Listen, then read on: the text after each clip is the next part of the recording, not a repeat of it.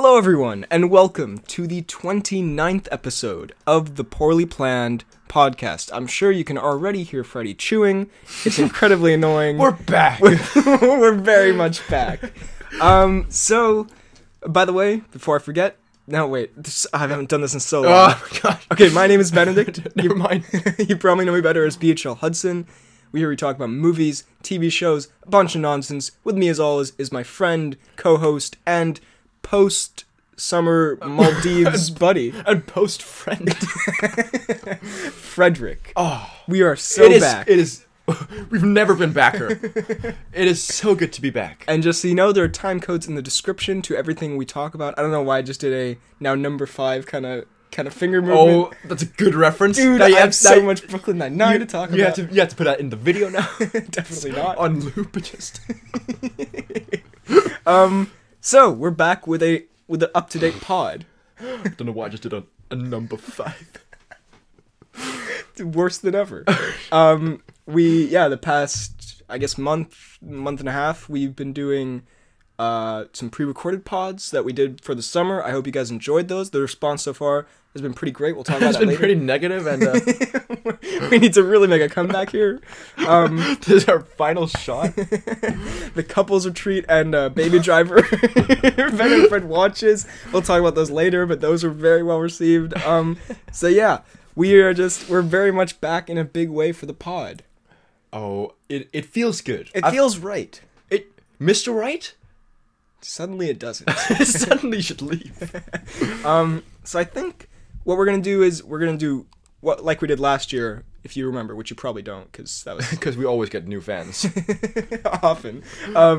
We're going to do a recap of all the stuff we watched over the summer. Basically a whole episode of mini reviews. So that's movies that came out in cinemas and also just stuff we watched, at home.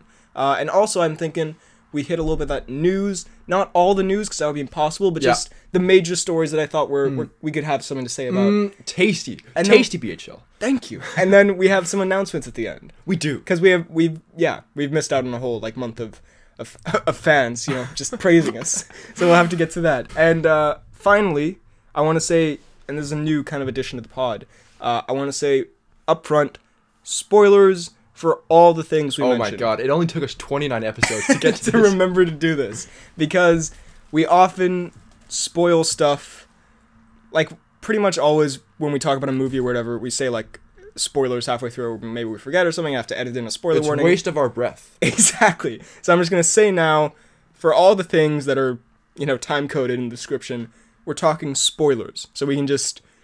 we can just be ourselves, We don't have to hold anything back. Dude, I just want to talk about Rampage. So yeah, spoiler alert for everything we talk about. So, without further ado, spoilers for everything, let's get into it. Did I make the spoiler thing clear? Because a lot of times people complain. Everything we talk about, when we start a new topic... Sue us! When we start a new topic, talk about a new show, movie, we are talking spoilers for that thing. If you haven't seen it, skip ahead. Okay, that's as clear as I can make it. All right. If you didn't get this, you're an imbecile. Also, little edit note here. In addition to that giant spoiler warning for everything, I just want it to be known that this was recorded...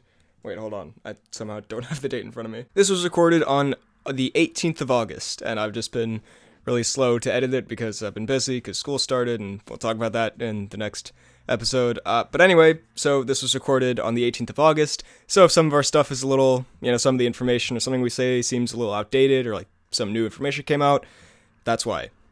Alright, enjoy the show. So first up, Luke Cage. Dab. Oh, we'll get to... Dude, I have so much to talk about. Dude, the I have so much to dab on. So, you haven't seen it, have you? So, you're unqualified to be here. I have not seen it, no. Have you given up on the Marvel Netflix shows? No. Well, yeah, you haven't seen... I guess you stopped watching Iron Fist. Yeah. There was a new trailer recently that was pretty... Do you remember his friend in Iron Fist? Davos? Not Game of Thrones Davos. What Davos then? The Iron Fist Davos. Well, anyway, he has an Iron Fist now. And so it's like Iron Fist versus Iron Fist, but it's red. So anyway. But I thought Davos was his friend. Yeah, but they became enemies. Did they? Yeah, dude. Oh my god. Anyway, Luke Cage Season 2. By the way, I just want to say about all of these may be kind of longer and more in-detail reviews than we usually do, but I realized, for me at least, I always enjoy it more when on the podcasts. Hours specifically, I listen to it daily. It's the only way I can sleep. The sound of my own voice. It's so soothing. But I always find it more entertaining when people talk like, for longer periods. And even with us, like when we talked about like Murder on the Orient Express or Justice League or something. We got into it. Yeah, we got like 20 minutes in. But so that was incredible. And sometimes we just like kind of speed round stuff, and like I find that less interesting. So anyway, we're gonna try to do more kind of in-depth things. I've even started taking notes so it'll be more clean. You know how we do. Dude, I don't. I hate these notes. So anyway, Luke Cage season 2. I was pretty hyped for it. The first 3 episodes were really, really bad. I'm making a review currently. I have no idea when it'll be out. My YouTube schedule has been totally messed up lately. I haven't made a video in like 2 weeks. I'm working on this giant Transformers one. I don't know when it'll be out. After that, Luke Cage is coming. That's what it says on Marky Moo's grave. Yo, I'm working on a giant Transformers one. In the meantime, you get this. So the first 3 episodes I really didn't like. They were really tedious and boring and just like exposition filled and uninteresting. Like the worst of Marvel Netflix, basically, in 3 episodes. And then episode 4 to 12, with, obviously the bad stuff has good moments and the good stuff has bad moments, but overall, 4 through 12 were amazing. Some of the best Marvel Netflix stuff What ever. about the villain? Is he good? Bushmaster has the best name of any villain. Is awesome. He's a really, really good villain. Is he like Mahershala level? I mean, it's very hard to be Mahershala level, but he's definitely above Diamondback. Yeah, he's above, Only Diamondback? He's like, above whoever... Madame Gao? Yes, he's above that. He's better than Sigourney Weaver and Defenders. Anyway, he's really, really good. He has an interesting motivation. He's a fun character. I love that. 4 through 12 were just very interesting, very engaging, very fun. Luke Cage is more fun than the other Marvel Netflix shows. It is? Like, compared to Daredevil, it's more like... Yeah, I love those episodes. If the whole show had been like that, it might be my favorite season of Marvel Netflix. And then the finale was a bit disappointing. Now, spoilers, do you care if I spoil how it ends? Go for it. The whole season is building up to Luke Cage character arc, where he starts off and he's kind of, like, in the eyes of, the city, and he has to become better and more humble and, like, realize that violence, that kind of stuff. He has to be like, the hero he is at heart. He can't give in to the dark popularity. Side. Oh. Well, and the popularity in a way, but... Because, is it like... Oh, you haven't seen Rocky 3, have you? No. Because, like, in that... Can I spoil that? Mm-hmm. Because, like, he wins in the second one, he wins against Apollo Creed, right? Right. And then the fame, like, gets to his head. He gets, like, a brand new gym, and he just, like, takes pictures, yeah, well, right? it is part of that, yeah. And, like... And then he gets sloppy. I did enjoy that aspect. It's more interesting where Luke is like a celebrity, because we don't really see that a lot with these Marvel Netflix shows. But then episode 13, the finale, where it's all been building to him becoming like a good hero, and like what's her name? Claire breaks up with him. They were together, and then she leaves for like the entire season, and then like you think it's gonna end, she's gonna come back, and then it turns out Luke in the end, Mariah dies. Is that the cop? No, she's Cotton Mahershala's sister. Who killed him. So she's great, by the way. She's killed by her daughter, who's a big player in this. And is the daughter a bad or a good character? She starts out good, and then she becomes bad. And then she kills... Oh my god. Yeah, and then Luke is given Harlem's Paradise, the club, which is a huge part of it. And initially I was like, don't take it. Obviously don't take it. That's like completely against what you're supposed to do and what this is building to. And then initially he's like, burn it to the ground. I was like, yes, Luke, you're back. But then I guess he was being sarcastic or he was joking or something, because then he actually takes over Harlem's Paradise and he like becomes the Cottonmouth Mariah character, and he... Really? So he becomes a bad guy? Sort of. I mean, he just... it's like completely Luke. Against... And then like Rosario Dawson, Claire comes back and he's like, tell her to go away. It's like, well, that's... It's just so disappointing to me because... So he becomes like... The Kingpin then. Yeah, basically. And I don't know. I guess it's supposed to subvert expectations, but I kind of felt, I wasn't expecting it, but I kind of felt like cheated because I was so invested in this character arc for Luke. Well, like for 13 hours or Jim, for 12 hours. For 12 hours I was like really invested in this character arc and I wanted a good payoff, and then maybe the payoff comes in the next season or something, but for this itself, when it just ends like that, I was like, oh, that was kind of a disappointing end. What about the cop with the metal arm now? She's great. She's fantastic. I Yeah. really don't like her. Really? She's awesome in this. There are new additions like Luke's dad, who's played by some famous actor's name I can't remember, who he passed away recently actually, but he's amazing. I want to look up his name because he's really good. Luke Cage season 2 cast. He was okay. The worst thing he's been in is Fantastic Four, the new one. So I'm sorry, that's not what he should be known for. But what's his name? This guy, Reg E. Cathy. He's in House of Cards. He's in The Wire. He's in The Mask. Somebody stop me. He's amazing. He's really good, and he plays Luke's dad, and that character arc as well is really interesting. Nice. What about your boy Shades? He's so good. Is he? He's so. Yeah, there's so many. You should really watch it. Like, just start at episode 4 because that's when it picks up. Okay. But he's amazing, and him and Mariah have an interesting dynamic, and him and Comanche have a. I don't want to spoil Comanche, too much. who's that again? It's you gotta watch it, man. Okay. Now, finally, I want to say, the dab. Now, in episode 1, A moment of silence, please. Luke Cage is being followed around by his buddy. I can't remember his name, but he's like filming him, making T-shirts, and being like his hype man and his merchandise man. selling some Luke merch. Yeah, and Luke isn't really. He's like, whatever, just don't get in my way. And then this guy tries to kill Luke Cage or whatever, and then He gets it on camera or what? Yeah, and he's like, oh, I got it. And then Luke goes up to the camera to give like a speech to the people of Harlem because he's like, all right, I'm sick of this. And he's like, you want to test me? Step up. I am Harlem, and Harlem is me. And I was like, that's a good moment. And then he hits that dab. And it was just, I sent you a Snapchat Oh, you of did. it. When it was happening, you were like, what is this? It was the worst. And I was like, why would you? Because like the dab was cool 3 years ago maybe, and now it's been ruined by Jake Paul doing it. Hillary Clinton dabbed. That's how you know a meme is dead, when a presidential candidate does it. Yeah. It's the what are those moment from Black Panther. It was just cringe. But just much worse. And now I would like to read you actually. Luke Cage himself, Mike Coulter, made a video on Twitter addressing the dab. All right, and if you could just enjoy this, I thought it was a great video. Hey boys and girls, I wanted to address the proverbial elephant in the room. The dab from episode 1 of Luke Cage season 2. Okay guys, I think a lot of people got it right, and some people just got it wrong. They're completely misconstruing it. It was supposed to be done wrong. It was supposed to be a cringe moment. It was supposed to be a moment of, why is he doing that? A what the fuck moment. A moment... Coulter was fired. A moment out of... Oh god. Coulter. Sorry, the mic just almost died. A moment out of character for Luke Cage, out of context. It was supposed to be all these things. What it was not supposed to be taken was seriously.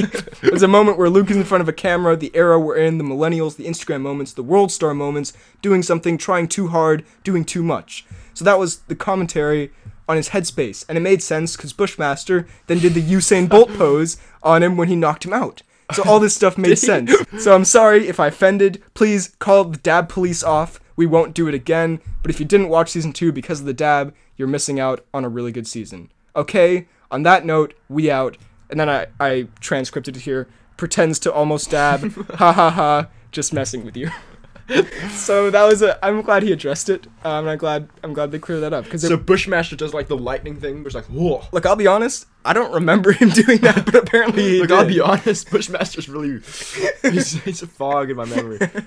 So yeah, no, Luke Cage season 2 overall great with some bad stuff. Then Brooklyn Nine-Nine. Oh my god, I'm so happy you're watching. I am loving it so much. It's so good. I rewatched. It's almost on that Office level, you know. I'd say beyond that Office level. Oh wait, before you say this, horrible thing. I was just perusing YouTube, right, and I see best pranks, and I go on, and then it was just a compilation of The Office pranks. Yes, how Bookface. It wasn't Bookface. I just saw fucking Dwight being like, "Why is there a wire in my computer?" Yes, that he follows the wire, and he climbs up the telephone pole. It's so good. And Halber's like, I made it up there. And then does a Jim face. It's so good. I love it so much. But Brooklyn Nine-Nine. You can see, actually, it's been so long since I started writing these notes because I wrote this season 2 ending, and now I'm halfway through season 4. Dude, it just... people always say this about, like... My cousin told me this about The Office when I started it, and you told me this about Brooklyn Nine-Nine, where you're like, oh, it just gets so much better and better. It does. Starting at season 1, I was like, this is great. Like, I don't really see how this can, like... in what way this will get better, but it still somehow manages. Yeah, it's season 4 is like the strongest. Every season just gets better and better. It's just remind me again. What happens in season 4? Is that where they're? So it starts where they're in Florida. Yeah. And then now they're back and they're on the night shift. I've just seen the vindication moment. That is good. And the bone thing with Captain Holt. Oh yeah, that's also great. Oh my! So yeah, it's incredibly addictive, binge worthy. The characters. This is the same with The Office. Like it starts kind of, introducing the characters, and now at this point, like season 4, they've grown into their own. They're very distinct. It's hilarious. It's, I don't know. It's exactly like The Office. It's just the characters make it what it is. Like it's just, I love watching them. Mm-hmm. Yeah. And all the writing is so like sharp and funny. Like there's no jokes. I'm just consistently laughing. They don't out fall loud. flat. Yeah. Great comedy writing and improv. I'm assuming there's a little bit of improv, but I'm not sure on that. Although Peralta isn't much of a comedian. Just all the jokes land. And it also has genuine emotion in it where like it does. Which I didn't like the first 2 seasons. I was like, I'm really enjoying it's funny, but it was kind of missing that like what I feel like makes The Office so special is this mix of comedy and emotion. And this one, like when Jake and Amy get together and when is it? I think they're on a boat when he finally says I love you. Oh. I think it's after the Doug Judy thing. Okay. Like that, and like the stuff with Holt, and like when Holt leaves in season 2 or something. That like actually, I don't know. It's very very impressive. It was a Patriots Day kind of thing. I hate you so much.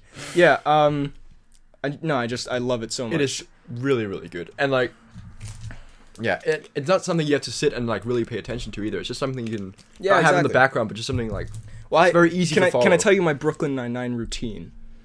How sounds like your dance move.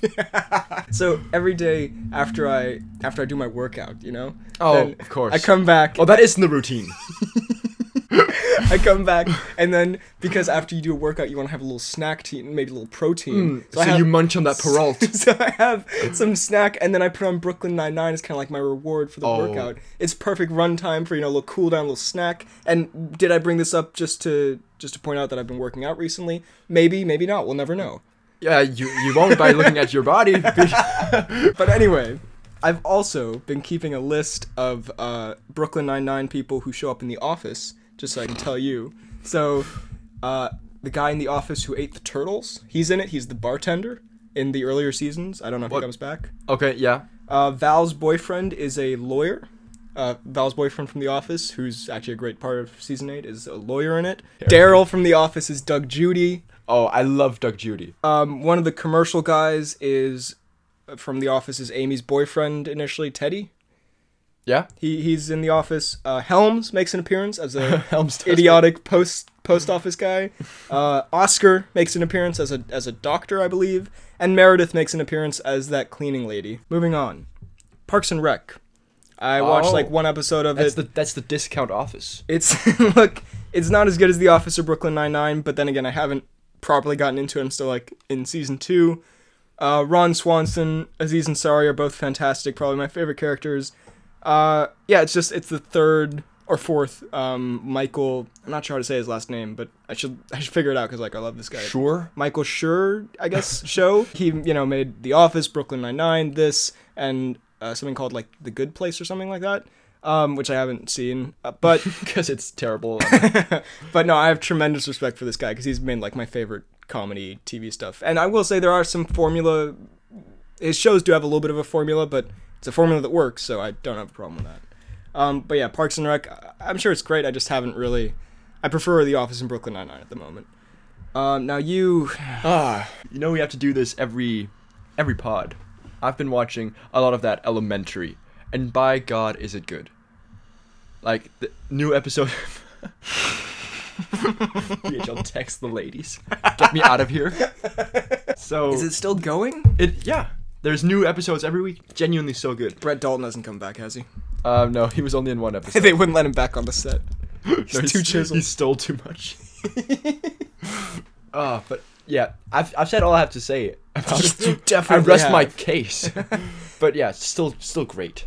I find that hard to believe. Now, I watched Pitch Perfect 3. Oh. Which is so bad.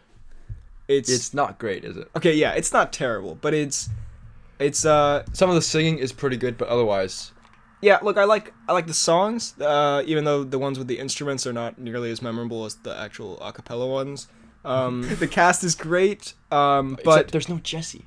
I loved Jesse in the first one. Why'd they get rid of Jesse? He was so good. Jesse, yeah. It's Transformers 3 syndrome, where like the first two movies it's setting up watching too much Transformers. Exactly. In the first two movies they set up Megan Fox as like the love of Shia LaBeouf's life, and then the third one they just get rid of her. Yeah, story wise it doesn't work. But anyway, the movie is just too stupid. The whole thing with Fat Amy's dad. That is the worst. It is so bad. For the record, I've never really found Fat Amy to be that funny of a character. Like, she was fine in the first one. Yeah. Second one, it's kind of overdone. And this one, it's just it's terrible. And then, I think she's a funny actress, but that character is...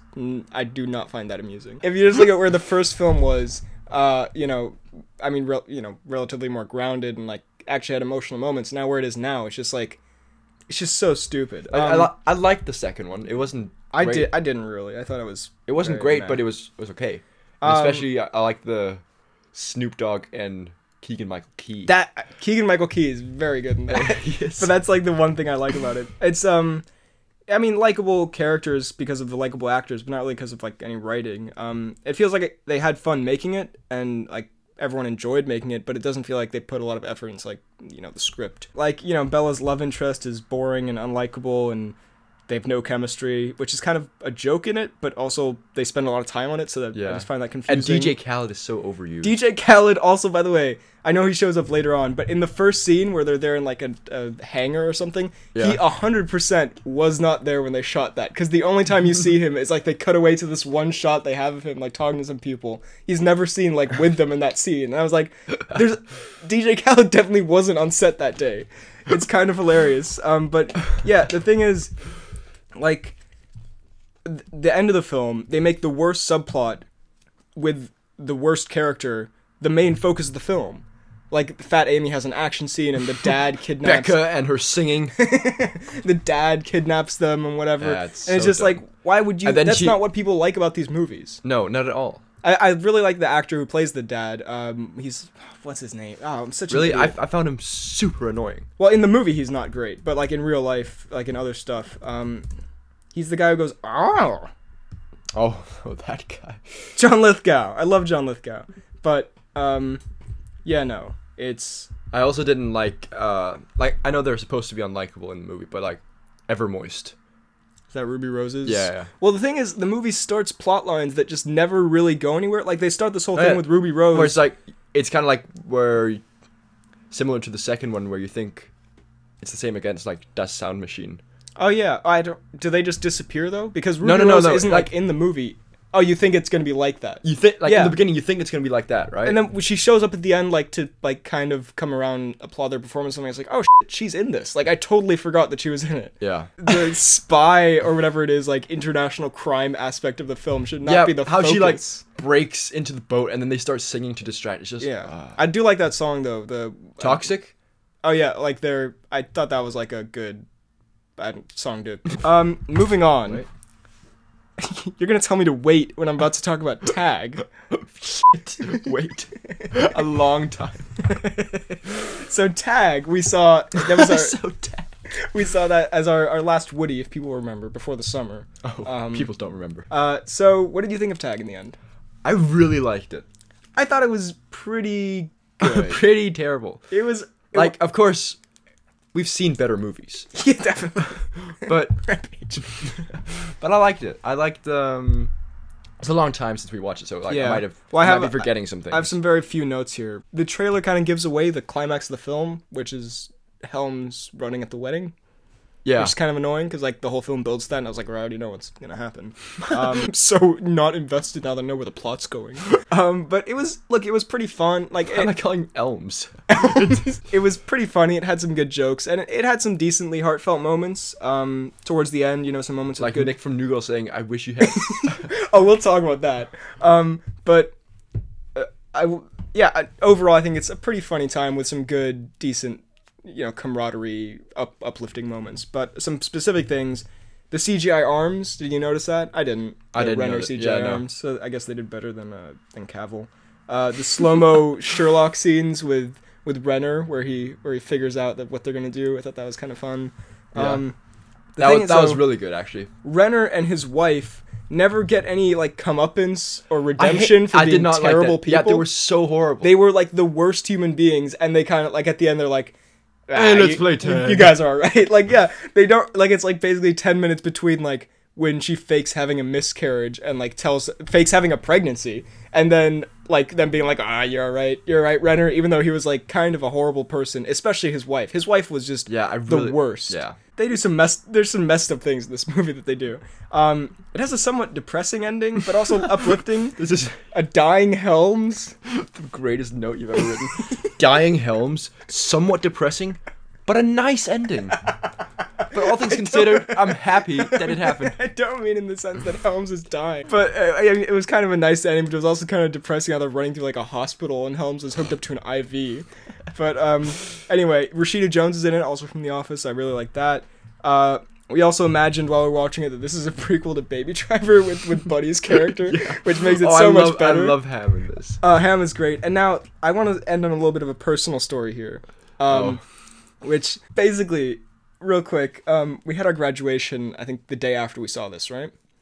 Yes. And so at our graduation, I don't know if you do this anywhere else. Oh my god, no. Yeah, I gotta tell this. Yeah, you do. So we write stuff on T-shirts, which we write like new white T-shirts. Totally white T-shirts, and you write stuff on them like for all your friends, like good luck in the new year, or whatever. Write whatever message. It's like what people do with yearbooks, but on a T-shirt for some reason.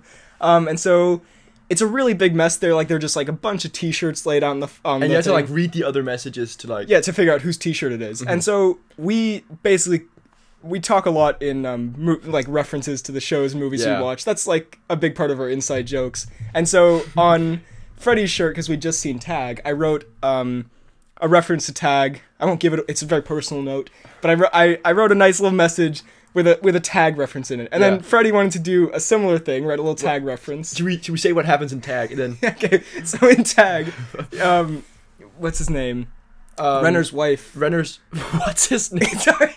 She fakes having a miscarriage of a pregnancy that wasn't even real in the end, but she fakes having a miscarriage to get out of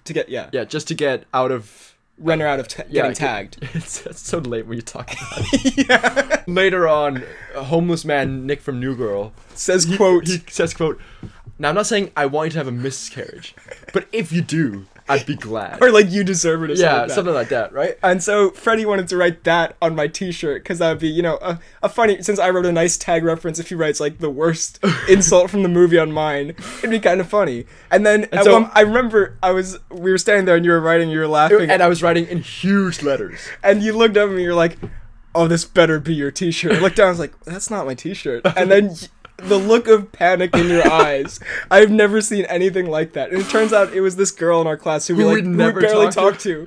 And you just wrote on her shirt, I hope you have a miscarriage or something. It was the worst moment. I was considering signing your name, but then I decided that probably wouldn't have been good. That would have been so much worse. Oh, and she was standing right next to me. She's like, what are you writing?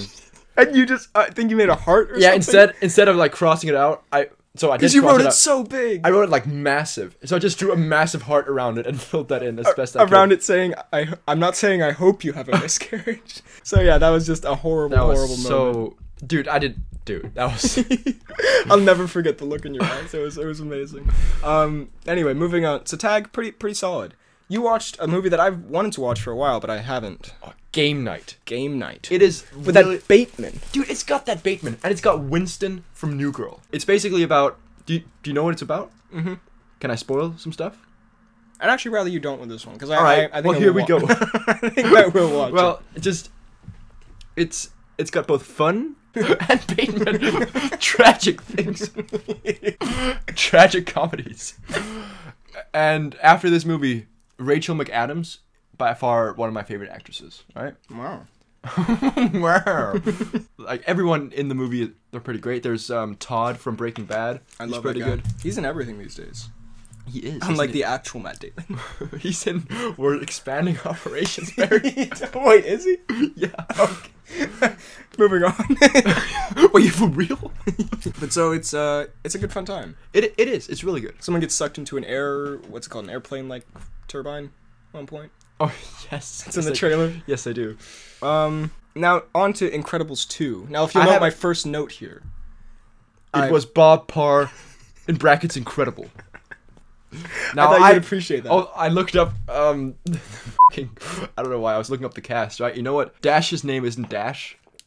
It's Dashiell. It's Dashiell, What? I think. Or it might be. Dashiell Parr. What is that name? Dashiell Parr. Dashiell Bob Parr. That's his actual name. That is terrible. The genuine concern and disappointment in your voice. It was really, really great. And I was expecting to be very It was really good. I was expecting to be really disappointed because, like, you can't go into a movie with this many expectations, like, have it live up to it. And going in, I just kind of lowered my expectations, and I was like, it can't be as good as the first one because, like, I have such an emotional attachment to it. Yeah. So thinking about it from that perspective, I just really, really enjoyed it. I hated it. I wasn't underwhelmed at all. I will say... It doesn't make any sense. So not natural. I won't spoil anything for you, if you don't want me to. Don't spoil, like, anything major. Okay. Okay, so Bob Parr dies. So Bob Parr sacrifices himself for Dashiell.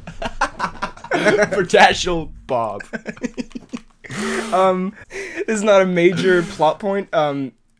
It's not a spoiler, but in the movie they don't know for a while that... Okay, spoilers if you don't know anything, but you've seen it by now. For you, I don't think this is like a spoiler or anything. In the movie they don't know that It's their son. They don't know that Jack has powers, which I thought they did by the end of the first Yeah, film. I thought so too. But they discover it in this film. You see the trailer where Bob is like, "You have powers." Why do we both remember? And he gets shot in the face. Yeah. Bob died just like Bob gets lasered through the head. But there's great action, great animation, great music, great finale. The characters feel the same, and how's the villain? The villain's the weakest point, I think. It's a great design, but there's a reveal involved that's the most, like, obvious thing in the world. Like, it's like, that was the one biggest disappointing thing, is just how obvious the villain reveal was. But overall, the references to the first film I thought were fun and weren't super forced and, like, actually lent itself to the nostalgia. It does slow down a bit in the middle, where Elastigirl's meeting, like, these new superheroes, and that kind of, like, there's a point where it was just, like, I was kind of like, okay, let's pick it up. But then it definitely picks up after that. And there are a lot of really funny moments. There is a terrifying seizure-inducing villain scene. And I am not joking when I say it's literally seizure-inducing. The film has a seizure warning before it. There's a scene where it gave me a headache watching it, because the villain, he controls, like, screens and stuff. And just on its own, without the seizure-inducing part, it's a pretty, like... For little kids, it's a pretty scary scene, which I appreciate, because I think that's a big part of kids' films, is having, like, kind of creepy stuff. Like, we did a whole childhood trauma episode. Coraline. Yeah, I think that's a fun thing for kids, growing up with movies, to have that kind of thing. There's so many nightmares. Well, yeah, to have that kind of thing to talk about later. So I think it's nice that it gives that. But then he traps Elastigirl in, like, this box and has a fight with her where, like, there are, like, flashing lights everywhere, and it's like, yeah, I can see why it has a seizure warning. My favorite action piece, by far... And this was the one thing in the film that I felt like genuinely stacked up to the first movie, where it gave me that, like, it gave me nostalgia. It was super fun and, like, exciting, and the music kicked in. It's when it's actually doesn't involve Bob or Elastigirl. It's but Dashiell. Well, it does, but it's mainly okay, minor spoiler. Okay. But there's a part where some people who I won't spoil are attacking, or come to kidnap Dash and. What's her name? Violet. Okay. At the Parr's new house, and Frozone shows up to protect them. And there's an action scene that follows that is just amazing. It's so good. And Frozone gets a lot more to shine in this film, and there's a moment towards the end where something from the first film comes back, and it's so cool. Look that scene up if you're not going to watch the film, because it is by far my favorite part of the film. So yeah, Incredibles 2, very good. Also, by the way, they have Tony Reidinger, remember from the first film, the guy Violet has a crush on. They have him back in this film for a pretty decently major part. He looks nothing like he did. Really? Yeah, which is weird. They just, like, completely redid the character design. That's kind of dumb. That's my least favorite part of the film. So yeah, no, I love Tony. Incredibles 2, really, really great. Then just very quickly, I started watching Ant-Man, the first one, before I was going into Ant-Man and the Wasp, and I couldn't get through it fully. Like, I watched, like, the first 20 minutes or so, and then it just starts to kind of like it's not drag a very bit. good. Like, yeah, I was, I mean, it's not bad, but it's just like very, it's not something I would want to rewatch, I realize. Like, I was skipping scenes and I was like, oh, why am I even watching this? Like, like it's good, but it's not something I would rewatch. And then I rewatched Thor Ragnarok, which is still, incredibly fun. So that's just that. Now you watched Purge. Purge! No one understands. Yeah, Freddie wrote with capital letters for some reason. That's why we did that. We're not weird. You watched all three. Well, didn't you talk about this last time? The second one with your boy Discount Mang, Manganello, that is. Mangionello, or Wolf Meat as we like to call him. That's actually really good. I like that. The wolf meat. Can I spoil it for you? Mm-hmm. Of course. Who do you think I am? Some Purge fan. It's basically a bunch like different storylines or characters that meet up. So Mang, he's going out to avenge his son. You can't see, but Freddie just looked directly into my soul. Mang. Am I saying that right? He goes out on Purge night to avenge or get revenge for his son who was killed by some dude, right? And then there's a young couple whose car breaks down and they're trapped outside. And then there's these poor people who have a shop that then there's this thing called Purge Insurance like gets raised. Doesn't Ethan Hawke sell that in the first film? Purge Insurance? Maybe. I'm not sure. Purgeurance? Chokes on pizza. Insurge. Okay. Genuine. Pretty good. That's a better name. You outsmarted me. So, and then...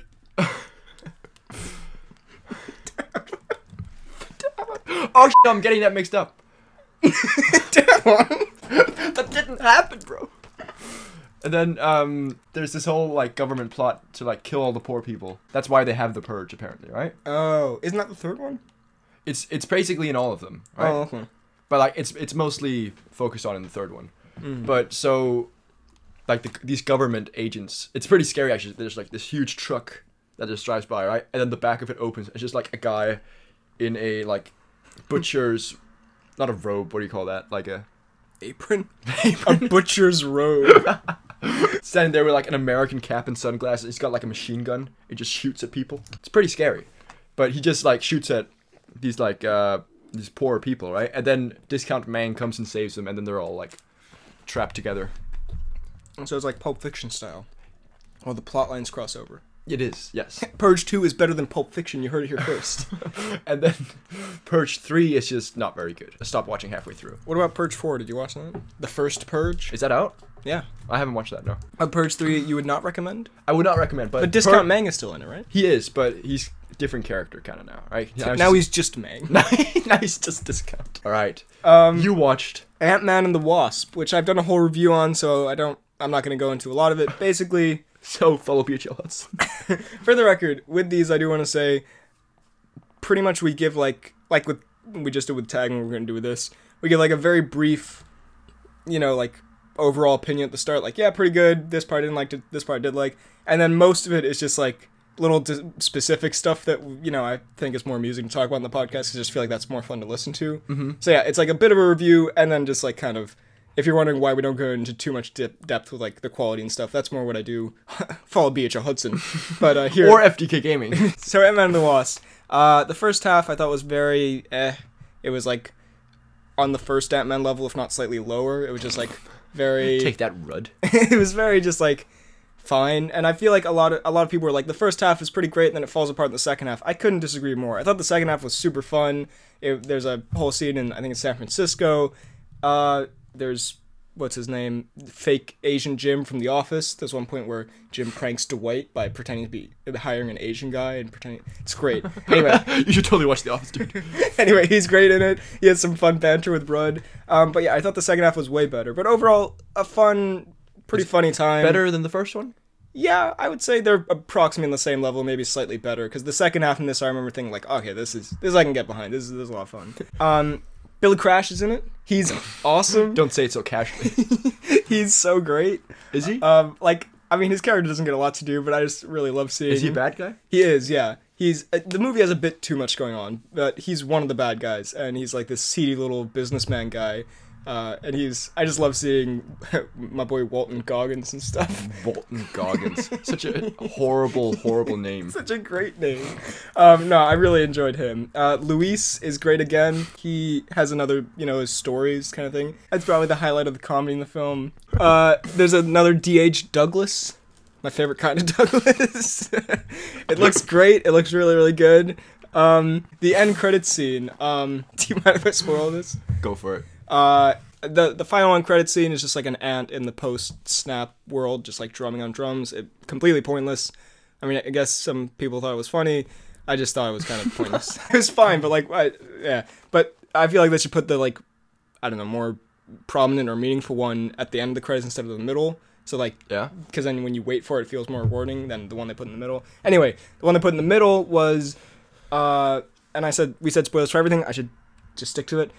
Rudd goes into the quantum realm, which they've discovered can give you magic healing powers or something like that. Again, I don't really remember. Gets lost. Well, I don't really remember a lot of all the details, but anyway, he goes into the quantum realm to get some energy or something, and they're all having a good time. They're pranking each other, whatever, and then he goes in, and suddenly, they're supposed to pull him out again, and he can't hear them, and he's like, "Oh, very funny, guys," and he's like, "Guys," and then it shows outside, and then they've all just turned to dust. Oh, so, a very, very cool moment. And one guy next to me just went, "Oh shit," which really ruined it.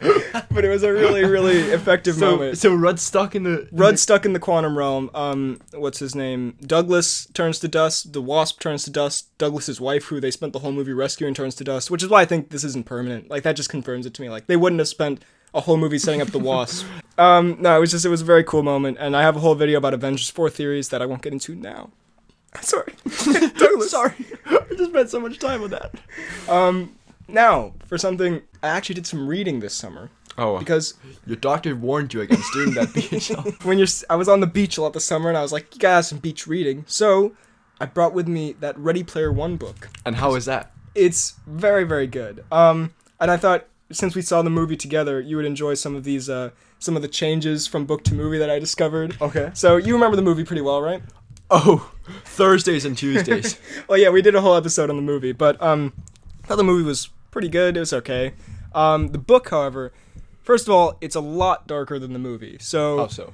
Daito, remember Daito? Is that? I think he's he's not the 8-year-old. Yeah. Okay. Yeah. And again, spoilers. He gets straight up murdered by the bad guys. In the real world, they find him in his building and they throw him off the roof. Oh my god. Which is very intense. While also, he's sitting in the... Yeah, while he's playing the game, and they just murder him straight up. Oh god. Wade in the book, so at one point he shaves his entire body so he can fit into his suit better, and he's very lonely, and he considers throwing himself off the top of the building, which is there's some pretty dark moments in this where he's like, if IOI wins, I'm gonna climb up on the roof and jump, and that's the end of the chapter. But yeah, the IOI prison stuff is it's much darker in the sense that they're more, I guess, meaner, they're more intense there than in the movie, but also kind of not as dark, because in the movie, if you remember, they make you lift bricks or stuff in the bad guy prison camp or whatever. In the book, they make you Wade gets to work in tech support, where he just kind of has to help people, which is mildly irritating, but it's not horrible physical labor. So I guess it's kind of better. H and Artemis start hating him at one point in the book, which I don't really think happens. He just, because he's kind of a dick. No TJ Miller character. He's just not in it at all. Thank God. Yeah. The challenge, it's different completely from the book. The challenges are completely different. It's different movies, different games that they do. The racing thing that's not in the book. The shiny thing that's not in the book. It's basically none of the challenges are different. H is completely different, design-wise. Peg is Peg in the book looks like Santa Claus. But in the movie, it looks like Peg. There's a detailed description, paragraph long, of Wade's thoughts on masturbation, which I feel was heavily missing from the movie. Wade isn't very likable. He's always, this is also kind of true in the movie, but he's always, bragging about knowing stuff, and I was he's kind of likable towards the end, but at points, I didn't really like that. There's no secret resistance with Artemis in the real world, like they have in the movie, which I thought was one of the weaker parts of the film. How do they... them meeting in real life is the last thing that happens. That's how the book ends, by the way. Oh, so there's no Tuesdays and Thursdays. No. So they don't actually win?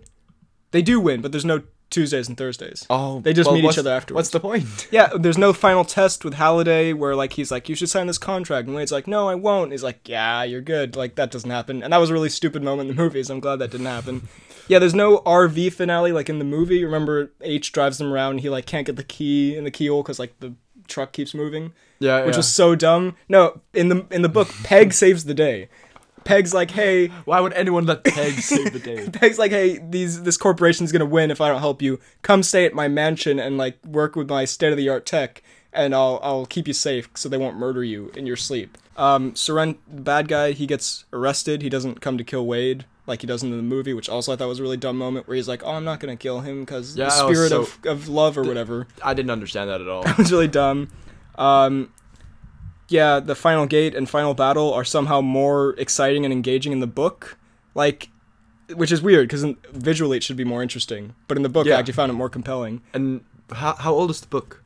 I think it's like 2005 or something, maybe 2010. I don't know. Well, then a lot of the like references that were in the movie aren't in the book. Yeah. Also, you know how Peg just gives Wade his that token that saves him in the end, like the extra life. Yeah, in the butler. Yeah, in the book that character doesn't exist. In the book, Wade actually earns it. Like he plays this game of Pac-Man or something, and he actually, which is so much better than the movie where Peg's like, "Hey, you might want this at some point." I mean, some of this does seem like it would be hard to convert to a movie. It has a really sweet ending, much better than Tuesdays and Thursdays. Where how does it end? It ends where he meets Artemis for the first time. He's like, and for the first time, like in many years, I didn't feel the urge to log back into the Oasis. And it's like, oh, it's so sweet. You wouldn't even get it. And lastly, yeah, the weakest parts I think there are parts just like the movie where people just list pop culture stuff for like no particular reason. Like there are parts where there is a reason, but it just gets kind of annoying or repetitive. And also, Wade knows way more about pop culture than anyone possibly could. Like, he says so many times in the book, like, I've seen this movie like 40 times, I have every line memorized, but then he's also like listened to every song ever written and knows the albums and their release year. He's watched every TV show possible, like dozens of times through, read all the books, played every video game multiple times. It's like... But unlike you and I... He doesn't have a life.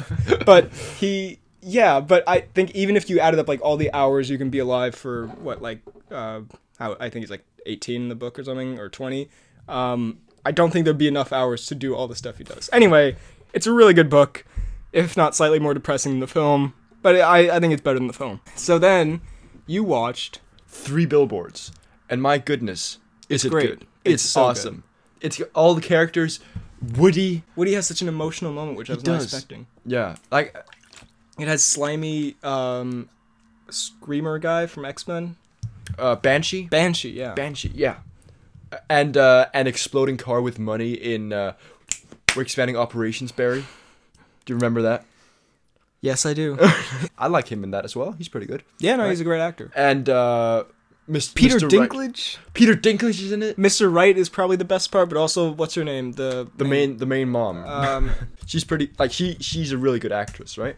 Yeah, I'm sorry that we don't remember anyone's name. But she's kind of a dick to most people. Frances McDormand, yeah. But no, it's a very interesting character and in that way. And hold on, we just panned on to Dashiell. Yeah, no, it's one of my... I give it a 10 out of 10. I watched it on the plane on my way to #holidays, right? But #holidays. Freddie just looked at me and smiled scarily. I'm scared. Holiday. So yeah, overall just really good. I've got a few more that I need to write down. Ooh, absolutely. I played a game called Crawl over the summer. Yeah, it's for the Nintendo Switch. It's pretty fun. It's got great music, but it gets a bit repetitive. That's pretty much all I have to say. Then I played some more of that Super Mario Odyssey with my cousin, because I guess if you listen to the podcast, you'll notice a pattern whenever I go on vacation. I meet my cousin. And you go and hit that Super Mario. Well, yeah, he has a Nintendo Switch, so we played that, and I played the same levels again that I played last time, but I still had so much fun with it. It's just such but it's not so many difficulties with it. Still really bad at it. No, it's just such a fun game. I also played Mario Kart 8 on the Switch with my cousin. Oh. Which I do want to say, I dominated, because I am a Mario Kart master. He was destroyed. Vindication. I am the best at Mario Kart in the entire world. I just want to establish that with a joystick, not with a... Last time we played, I do believe Waluigi, played by me, won. I will say on the Switch, Mario Kart 8, I don't know if this was just a setting my cousin had enabled and just didn't tell me about, but it's way too easy in the sense that you can't fall off the levels. Yeah, like Rainbow Road, the whole point of that level is that like it's so hard because you can fall off the edges, but in Mario Kart 8, or at least maybe if my cousin had something enabled, you can't fall off the edges, which just defeats the whole purpose of it. Bowling with the rails. Yeah, you don't want the bumpers. Life doesn't give you bumpers. You know where that's from? That's my heart from Boyhood. I was gonna say that's Fat Amy's boyfriend, but you know. Don't bring up that bumper. And also, finally, I played a little bit of that Lego Avengers on the 3DS for about... How was that? Well... for about 10 minutes, then I lost. Because I fell off Rainbow Road. I mean, it was fun, but, like... I don't want to say, like, I've grown out of it, because it sounds terrible. But, like... I mean, it's... But my god, have you seen these guns? But, like... My routine. But that Brooklyn Nine-Nine. But you know, it's a kids game, and it's fun. It's fun. Like it's fun because you're playing through the Avengers movies that I know so well, and they're like fun. You know, Iron Man suit ups and Lego kind of stuff. The cutscenes are way too long. You can't skip them, which is annoying. But yeah, I mean, it's a fun thing. But I mean, I don't. Yeah, every time I say like, oh, it's a good kids something, I feel bad. You sound so demeaning. Why would anyone ever want to talk to you? So yeah, I don't know. It's a fun thing. Before you say anything, I've been watching. Before you blabber, I've been shamefully watching Glee. What? Yeah. Why? Put the pot on hold, please. Yo, we got to take a break here. Technical difficulties. A host is out of order. Yeah. So, yeah. I'm not. Are you a gleek? That's what they call themselves. That's what you are now. That's your position now. What do you have to say for yourself? Yeah. So I like the songs there, and I really don't have anything else to say. I bet you don't. I'm really ashamed of myself. Look, I'm sure it's fine. Michael Scott likes Glee. That's Steve Carell in the No, Office. I know. I was like, is his lack of reaction because he hates me or because he doesn't know? Both.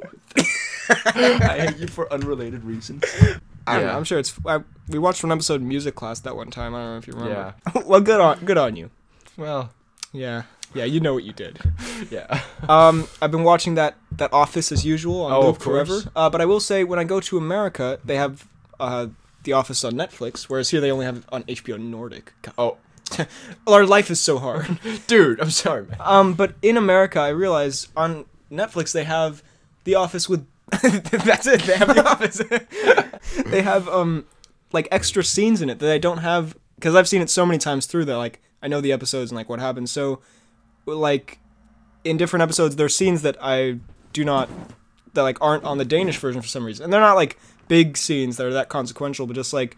little stuff in the finale. Helm's marriage and like little stuff. There's a part where Jim, I've all seen this picture of Jim with like a gravestone like hat or like thing on his head from season 3. I was like, you call it a Jimstone or a tombstone? a tuna stone. But and then I never knew where that was from. So when I was rewatching, I was like, oh, that's where it's from. It's from this little like cold open that wasn't in the Danish version for some reason. And like Beach Day, there are a few extra things. There's a moment where Karen tries Italian on the phone, or like an Italian accent to mock tuna, which is really fun. So yeah. Who would dare mock tuna? So I just don't know why they removed that from HBO Nordic, but yeah, it's just little stuff. But now I've seen it all. And also deleted scenes on YouTube. I think I have it here. Yeah, for season 3 alone, 6 hours. There's a 6-hour video of just deleted scenes, which is basically just, it's like not bad, it's just like stuff that they couldn't put in because of time. So it's basically just like watching new Office stuff, which is just amazing for someone like me, a huge fan. So then you watched I've only watched 2 of the episodes in the second season of 6. Why not 6 of them? They're both jokes, bitch. Like the first season of 6 is pretty good. It's about like the whole first season is about them trying to save like their commanding officer, right? And that is your boy Walton Goggins, right? Yes! I do remember this, I think. And then it ends, like, this first season ends with him just getting shot by some civilian, and now the second season picks up, and they're out to find who did it. Maybe I'll check that out. It's not the best show. You could do better, Bearchel. Well, speaking of soldiers, kind of. 13 Hours. I will be honest, I felt a little bad watching it because it's a very serious movie, and I kept thinking about Office references. You kept thinking, tuna! There's like, in the very first scene, Tuna puts his ring in like a pack of Altoids or something, and in the office is a prank where Jim has Altoids. Roy is in it. Roy is just one of the guys. Roy is a character from The Office who Jim... See the guy with the beard? Yeah. Who dies? Well, they all have beards. Like his close friend? No. But, yeah, no, and the banker from The Office is, their, like, snivelly commanding officer guy, who's, like, kind of good in the end. He's also, your boy from Breaking Bad. Yeah, he's in a lot of stuff. I really like him. They mention, like, the Annex, which is a part of The Office. They say threat level something, and all I could think of was threat level midnight. So I'm sorry, I know this is a very serious real-life movie, and that's why I felt bad about thinking of all these Office references. However, it's pretty good. It has some kind of emotional moments, even if it does have those Michael Bay cliches. It's based on a true story, so it's surprisingly restrained for Michael Bay. There isn't a lot of dumb humor or like really over the top, it feels more mature because I just watched Transformers, so it was definitely more sounds so sad. Restrained from Michael Bay. Transformers, man. Some super brutal violence in it. At one point people get like cut in half by bullets. That was pretty intense. Yeah. But yeah, no, it's a good film. It's not amazing or anything, but and Krasinski's great. The whole cast is pretty great. I think the McDonald's scene is the only one where it's kind of got the closest to that Michael Bay dumb humor kind of stuff, where like he calls his wife and she's at a McDonald's drive-thru. And there is some over-the-top stuff, like how you see the photo of one of the guys and his kids like falling next to his body after an explosion or something. Yeah. But overall, I think it's pretty good. And also, random note, at one point someone calls Krasinski Captain America, and maybe that's a reference to the fact that Krasinski almost was Captain America. You watched some football? Yeah, I just watched the World Cup. Oh yeah, that was a thing that happened. Yeah. Did you watch the final? I watched the final, yeah, which was not as exciting as that one where Brazil lost to Germany. Oh yeah, that was like the one time I was like, I'm gonna sit down and watch football, and it was like the most exciting game of football that ever has happened ever. So I was like, I'm gonna go out on a high note. That's the only one I'll ever watch. Yeah, it was a good final though. I have to say, like someone did a Fortnite dance. Yeah, that's true. Antoine Griezmann. Yeah, that was a goal-rich game. Very well put. You are a star. Sorry to bother you. It's okay. I'm not gonna. Pretty dabs. Harlem is mine. Despite what you may have heard, Harlem is in fact mine. I'm not gonna say a lot about this because I don't want to spoil it for you, because I just want you to watch it, because you just have to experience this. Like, oh yeah, was this the thing you texted me about where like you have to watch this? And I don't often text Freddie, so this is a good. It was a rare occasion. It's just one of the most creative, unpredictable films I've seen in a while. It's just, it's incredible. I've never seen anything like it. It takes so many twists and turns that, like, you have no idea where it's going. Like, the ending of this film, it's so... Can I have a spice of what happens? I don't even want to give a spice, because it's the best that you don't know it. Armie Hammer's fantastic. Who is Armie Hammer again? He's...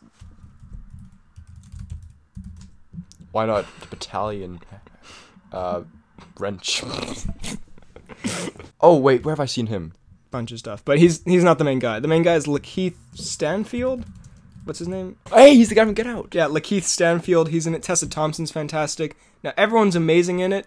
It's so interesting. It just leaves you like thinking about it for days on end. Okay, is it a comedy? Action? It's a comedy. Drama? It's a comedy. I didn't think... The one thing I would say I didn't like about it was I didn't find it particularly funny. It failed on every level. No, like, everything else about it I thought was... But especially, there were some very funny moments, but especially at the start, the joke's kind of like, okay. But it's like, it's so not like a traditional comedy. Like, it's not like a tag. It's so... That's not traditional. It's so different. It's tag-ditional. It's so interesting. And also Terry's in it. Cruise? Yeah. Scary Terry. No, amazing movie. House. You've been watching House for some reason. Glee and now House? What's up with you? I haven't actually followed the show. I've just seen like on on YouTube like different scenes from it, like different diseases and stuff. I just thought it was pretty interesting. And I really like Hugh Laurie, who's like such a soothing voice. Okay, it's like velvet. This is getting weird. Yeah, it's pretty good. I haven't seen the actual show, but the scenes I've seen, I like. Yeah, no, I've heard middling things. It's got like 12 seasons or something. Jesus, okay, I'm out. I watched A Quiet Place. Oh, how is that? You can tell I was on a bit of a Krasinski binge, as I do every day. It was really, really good. It's a routine. It's a great premise with a great execution, because like everyone talks about the premise in this, but I think it was also pulled off really, really well. It's very, very tense. Blunt and Krasinski are great, and it is a fantastic premise. It's very interesting. The monsters themselves, or the aliens, I guess, they're terrifying. It's a pretty great design, actually, and like they look really good special effects wise for something that had a very like small budget. And again, we said spoilers for everything. For someone who's as poor as Krasinski. We said spoilers for everything. Yeah, it genuinely makes you like not want to make any, like I was watching, like my phone notification went off at one point, and, like it kind of freaked me out because I was like the whole movie's like silent. Pretty much, yeah. Well, there are parts where, like, Krasinski takes his kid to a waterfall, and then he, like, screams, and his kid's like, what are you doing? He's like, they can't hear us because the waterfall masks it. There are quite a few scenes that would have been more effective without music. Like, there's a scene where they're walking, Krasinski and his son, and they come across this old man whose wife was killed by these aliens, and he's, like, really upset, I guess. And then Krasinski's like, don't, it's the iconic image of, like, Krasinski going, like, shh. And then the old man just, like, screams, and the monster comes. And there's, like, music behind it. Like, there's, like, building horror movie music. And I was like, it'd be so much better if there wasn't, like, just silence in the scene. Oh. That sounds really scary, actually. It is. And doesn't Krasinski's kid die? Like, yeah, the first one, right? The first scene in the movie is Krasinski's, like, baby kid dying because he has this, like, little rocket toy. Yeah. The scene Krasinski running. Yeah, exactly. That's it. The birth scene is also the most tense. There's a scene where Emily Blunt, it's in all the trailers and posters, where Emily Blunt has to give birth while the monsters are after her, and it's so intense. It's incredible. There are some dumb moments, I will say, though. But Blunt's character is like incredibly badass. What? Maybe don't have sex for the time being, Krasinski. Well, okay, that's one thing. I feel like I missed something here, because I haven't heard anyone else complain about this, or like say this is kind of like a dumb logic moment. But spoiler is kind of not really. We said spoilers for everything. Whatever. It's your fault if you get spoiled. It's not mine. I'm so on edge because I don't want to spoil stuff. But we said it.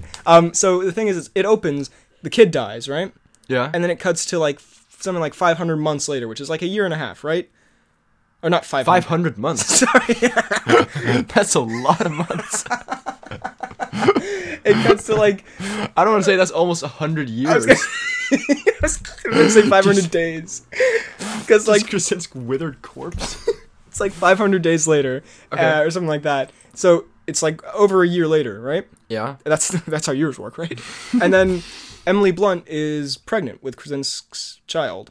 And I'm just thinking, if you know that she could get pregnant, and you could have to... I mean, I know it's about the sweet lovin', but maybe, you know, if you're trying to survive and, like, not put your family in danger, maybe you just shouldn't, you know? Do the dance with no pants. Hated the daughter in this. One of their children is just very, very irritating and frustrating to watch. She's like 11 or 12. Don't spoil like the main ending. But... Okay, then I won't. But yeah, she's deaf, and I just found her character very annoying. I guess maybe she was meant to be, but I don't know. Kids can be annoying in general, so maybe that's realistic. The ending is pretty cool. I won't spoil it, but it's a pretty cool ending. And I have spoiled this for you, but Krasinski does sacrifice himself in this film to save his kids, and I showed you the scene, which is it's quite emotional and nice, but it's also a little unintentionally funny because Krasinski just like does this whole like I love you in sign language, whatever, and the monster's about to eat his kids. And he goes, and it's a little unintentionally hilarious. But hey, overall great film. About time you watched. Oh, it's about time I talked about this. It's got your boy Dom. You say Dom Hudson? Hudson, you there? Host not responding. Domhnall Gleeson? Yeah. Yeah. I fell asleep during this. So I don't really know what happens. I just wanted to say that I fell asleep. But again, Rachel McAdams is in it. She is, yeah. So, do you know what it's about? It's a bit weird. So, Domhnall is this, like, 20-year-old, very fragile and not wimpy, but, like, shy dude, right? And then he goes down to a party, like, it's New Year's Eve. You know how you, like, kiss at New Year's Eve? I do know, yes. And this girl turns to him, and then he high-fives her. Classic, we're expanding operations, Barry, right? Of course. And then the next morning, he's, like, filled with regret. He's like, oh, my God. He goes downstairs. His dad's like, son, can I talk to you? This is a really dumb part. He goes, now, and it's his birthday. He's like, now, every time a male member of our family turns 21, they get to know the secret. The men in our family can time travel. And then Domhnall goes back and kisses the girl and gets Rachel Really? Yeah. I heard this was really good, but it sounds really bad. And then I don't know what happens because I fell asleep. Yeah. Big. Now, do you know what this is? Is it the one with Jack Black? No, it is so not. Oh, that's Gulliver's Travels. Never mind.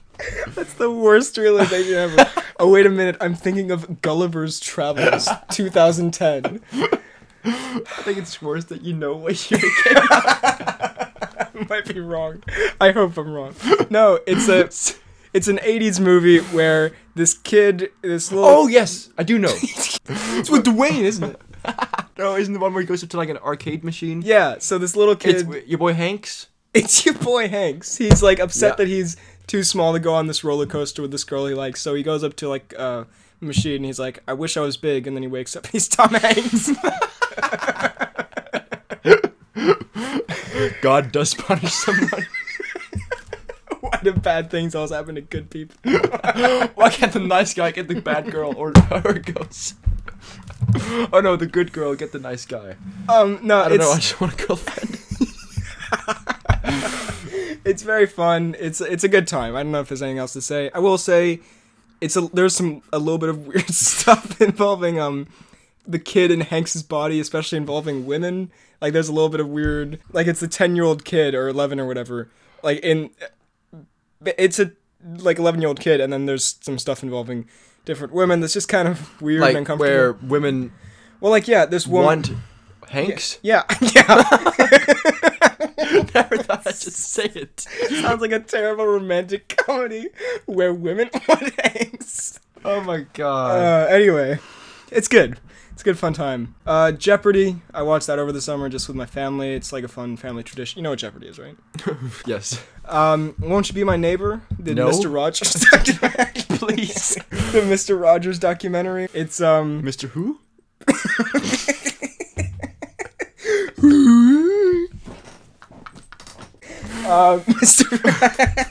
Mr. Rogers. We've talked about this. Is he the rabbit? Into it. No, that's Roger Rabbit.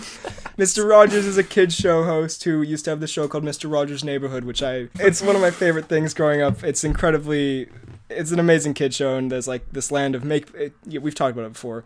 The documentary about it is it's very, I hate describing movies as pure because it sounds very pretentious, and so this was hella clean. but it's such a, I don't know, like it's such a, all the things I can think of to describe this sound really pretentious, like saying it's such a beautiful film, but it's really, really heartfelt and funny and sad. And beautiful. And pure. No, it's an incredible, because he was such an amazing person. Now, the only Mr. R for me is Mr. Right. Stop. He's amazing, and it was a beautiful film about his life, and I cried. Thank God I get interrupted here. Hi, boy. Frederick's mom is calling again in the middle of my Mr. Rogers discussion. Yes, it's the recorded pod, you know. So while Freddie's talking on the phone, I'll just wrap this up. Mr. Rogers, Won't You Be My Neighbor is an amazing film. Check it out. Og så taler vi lige lidt efter det her, og så tager jeg... Hi. My mom says, F*** you. Moving on. Okay, we're gonna speed round these. Wait, can you, give a charger? Yeah. Yeah, for sure. Cool, no doubt. No doubt. This is devolving into garbage. We're gonna speed round these a bit. I watched Jumanji finally. Welcome to the Jungle, Dwayne. Oh my god, these things are crazy. It was so good. It is. And by that, I mean, it's pretty good. It's not amazing. It has some really dumb stuff in it, but it's a really fun premise with good execution, great performances from the kids and the real adult ones. I don't like... The girl you say looks like my sister. Oh yeah, the kid version of, what's her name? Karen Gillan's character looks exactly like Freddy's sister. I don't see it at all. I've watched it on a plane, and generally I don't like to do that, because, like, when you watch a movie on a plane, for me, it just becomes like a plane movie. Like, I just remember it like, as a really bad experience. It's not a car movie. It becomes not my room movie. It's like, you remember just like, it's not a pleasant time. But I made an exception here because I was awake enough to watch it and I was comfortable enough. So I had a good time. Holt's husband is in it. Yeah, as the principal, right? I don't really like Kevin Hart. He's probably the one I don't like is the adult people. No, Dwayne is great. Jack Black is great. Look, I really loved... Have you seen, like, the interview with them afterwards where they, like, impersonate each other? You should... I'll show you afterwards. It's really good. Okay. Jack Black hits the fattest meat. Has good message for kids. Like, you've only got one life. So who apart are you from gonna... when you have 3. Yeah, apart from when you're Dwayne and you'd never die. No, it was just like I have all these notes here. I'm not gonna read all of them. It's a very fun, good time with some funny, good moments. Some classic lines like "That is a man right there. Don't cry, don't cry. You just smoldered. Weakness is none." None. That's such a good Dwayne. Thank you. The one thing that so it's great. I have all these notes, but I'm not gonna read them. Strength, my weakness.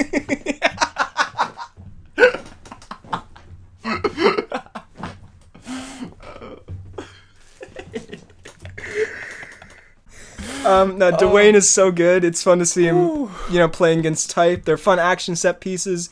It's just, it's a very fun time. I can see why it was so popular. The one thing I do note here is that for some reason, this is so weird to me, on the plane, and I didn't think they did this anymore, where they, like, edit it down, like, cut out, like sex scenes and that kind of stuff on plane movies. I didn't think they did this anymore, but here, they cut one line out in particular, and I was so confused because I was like, where is that line? They cut out Jack Black saying, "Oh my god, these things are crazy." Really? Actually, they did that in, like, the movies I was watching as well. So he just kisses, like, the Jonas brother, and then he gets up and then just cuts. And I was like, wait a minute, there's supposed to be something there. You watched Edge of Tomorrow. Oh my god, it's so good. That's my cruise at the end of the film. It's my Hanks. It's really, really good. Like, yeah, it's fantastic. Great action, great story. It's super fun. Yeah, good time. Just really good. When did Groundhog Day come out? Groundhog Day came out like in 1985 or something. Okay, like that. so that was like the first where starting the day over. Yeah. But now we've gotten to Happy Death Day. I've been watching Game of Thrones, been catching up. It's me too. Still season 5. I'm looking forward to watching the rest. Kong Skull Island, I'm not gonna read any of these notes. It's the definition of like a big dumb spectacle to me, because like it has some spectacular effects and fun moments and action scenes and that kind of stuff, and like music, and it's very well.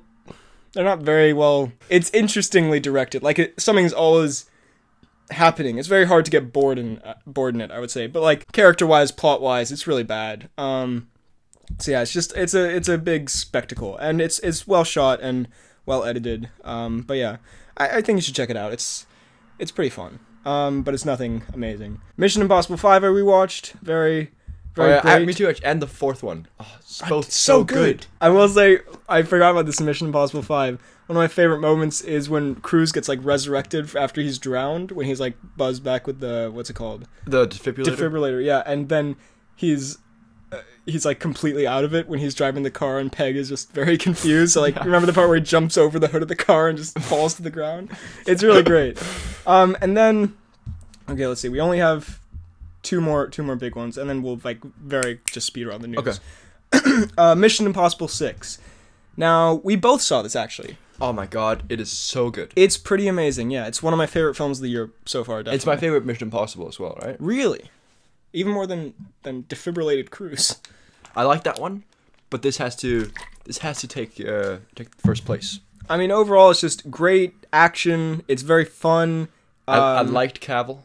Cavill's amazing. I'm really, spoilers again, I'm really upset that, not really upset, but I'm kind of upset they killed him because I would love to see more of him. Yeah. Although I did like the way in which he died. It was with great. the hook. Yeah. Yeah, it's a great homage to old Mission Impossible, how the villains always die in super like brutal ways. Like John Voight getting mashed into a train or whatever happened in the first one.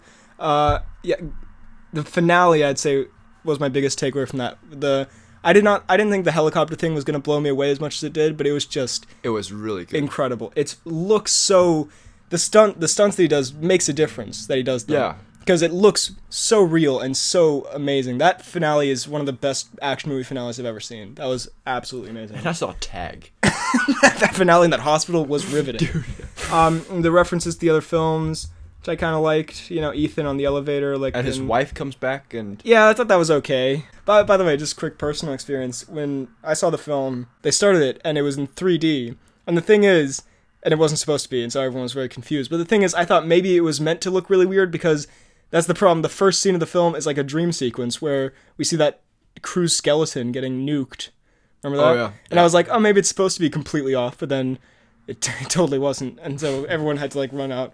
Because I feel like in Denmark, people would have just like sat there and put up with it because Danish people hate interacting with others. They do. But in America, everyone just ran out and was like, give us our fucking money back. So they put it on normal. But anyway, they used the broken foot take, which I liked. I appreciated that. You could see it break on the big screen. That was fun. I really loved the Cavill versus Cruise dynamic. Yeah, and you know the bathroom fight against the... That was incredible. That was so good. It's the so... Kump dude, was so worth it. The Kump was incredible. I love that. Yeah, it's also becoming a bit of a meme, the whole Henry Cavill reloading his arms thing. So I put out on Twitter, I was like, before this becomes the next big trend, I just want y'all to remember, we made this into a handshake. This is us. But no, the bathroom fight, I feel, was so interesting, seeing the three very distinct like fighting techniques go against each other. And I love how like Henry Cavill is just like a brick and Tom Cruise is more like trying to be like espionage, you know? You prefer to use a scalpel. Well, I prefer a hammer. That's a good Angela Bassett. You know how I do. There were quite a few scenes where I really didn't like them initially, and then it turned out that, spoilers, that people had masks on. Yeah. Like the first scene with where the nukes went off or whatever, I was like, oh, they've kind of jumped the shark a bit, haven't they? And then it turns out it was Simon Pegg in a Wolf Blitzer mask, which is kind of fun. That was really good. Yeah, and also with Cavill is walking in, we had a deal. Yeah, I thought that was kind of a weak scene because Cavill just like no normal person ever would. Like, I signed a deal with you because I am the villain of this film. Like, no super spy would ever say anything like that. I thought it was amusing how Baldwin gets like a few punches in on Cavill, even though a punch to Cavill's chest would like break any man's hand, especially Baldwin's. like Tom Cruise can barely hold his own against Cavill, and then somehow Alec Baldwin, who I'm sure is in pretty good shape, but he like gets like 3 or so solid punches in before Cavill just stabs him. And I was like, how is that? Like, Cavill should just break his neck instantly. Dude, that would be that fight. I really love Cavill now. I don't really... He's okay in Superman, right? He's a good Superman, but Superman as a whole, I don't really like. But both in real life and in this, it's just... He's great. So good. No, I love Cavill. Part of the job. It's by Cavill. What do you think of the stash? Oh, the stash was so good as well. The stash was it was worth it. There was no Renner in this. I found it interesting also how... like that. I was like, why would there be a Renner? I found it interesting how 2018... Renner sat out his 2 biggest franchises, Avengers and Mission Impossible, but he did appear in Tag. It says a lot about Renner. Yeah, it says a lot about us that we went to see all 3. My favorite line in the film was when Cruise is like, well, we better hope that they've never met each other because we don't have any masks. And Cavill's like, hope is not a strategy, which is so accurate to all the Mission Impossible films because they're always like, oh, let's just hope that this works out and it'll all be good. And it's like they did the exact same... debunks the entire universe. They did the exact same thing in 4 where they're like, we don't have any masks, fingers crossed that they don't know what they look like. They acknowledge a lot of the tropes, which I liked. Did you like the, what was it, like the widow, what was she called? Like the one who sets up the meeting? With the plutonium? The blonde woman? Yeah. I thought she was okay. I enjoyed how Cruise, much like in The Mummy, gets another, like, incredibly uncomfortable face-sucking kiss in this. Where I feel like, yeah, Cruise doesn't get any, like, romantic kiss moments anymore. He just gets, like, weird, gross, like, intentionally. Yeah. I really didn't like the opening scene. I thought that was really dumb, how they lose the plutonium. Like, these super spies have been doing this for 20 plus years, and they kind of just, like Like, he gets Luther back and they have a little time for some banter. It's like, obviously go back to the plutonium, you idiots. At one point, Luther goes, "My man," which I just reminded me of Momoa, and that just made me smile. No crashing into truck. That from the first trailer. Oh yeah, what was? Which is really weird. That's a complete lie, which is just strange to me. But yeah. Oh well. By the way, this blows my mind. Tom Cruise is nearly 60 years old, and he's still doing this stuff. What is he? 56 now? Yeah, which is crazy. Like, yeah. Well, he's gonna go on till he's older than my dad, and my dad could never hang off a helicopter. But isn't that insane that he's still doing this, like, these crazy stunts, and he's, like, almost 60? They've got, what, like 2 more scheduled? Yeah, I think so, yeah. And, like, there was a whole thing about Idris Elba might be Bond this week, and people were like, well, he might be a bit old, like, he'd be, like, around, 45 or something. It's like, if Tom Cruise can do this when he's 56, Idris Elba can surely do this. There's a bunch of other stuff. In the finale, I do like Ethan's one-liners, where it's devolved from, like, he does, like, puns. Like, in the first one, he's like, red light, green light, and this one, he's just like, you prick, and then he just crashes the helicopter into him. I like that. No, and Ethan also casually just murders some guys in those helicopters by throwing them out the window. Oh, yeah? Yeah, no, great, it's amazing. Do you say Cavill's face burn given away in trailer? Oh, was yeah. Yeah, in the third trailer, I thought this was weird, where when I watched it, I paused it, and I was like, that looks kind of like his face is burned off, and then I paused and I was like, oh yeah, they totally just gave that away, that his face, so I knew that his face was going to get totally messed up in the end. Infinity War, moving on. I watched it 2 more times once it came out on iTunes. It's fantastic. And there are deleted scenes, there's a director's roundtable, which is very, very fascinating. What Bloopers. is director's roundtable? It's like a bunch of different MCU directors talking about, how they make the films and what they put into it. It's really, really interesting. The commentary,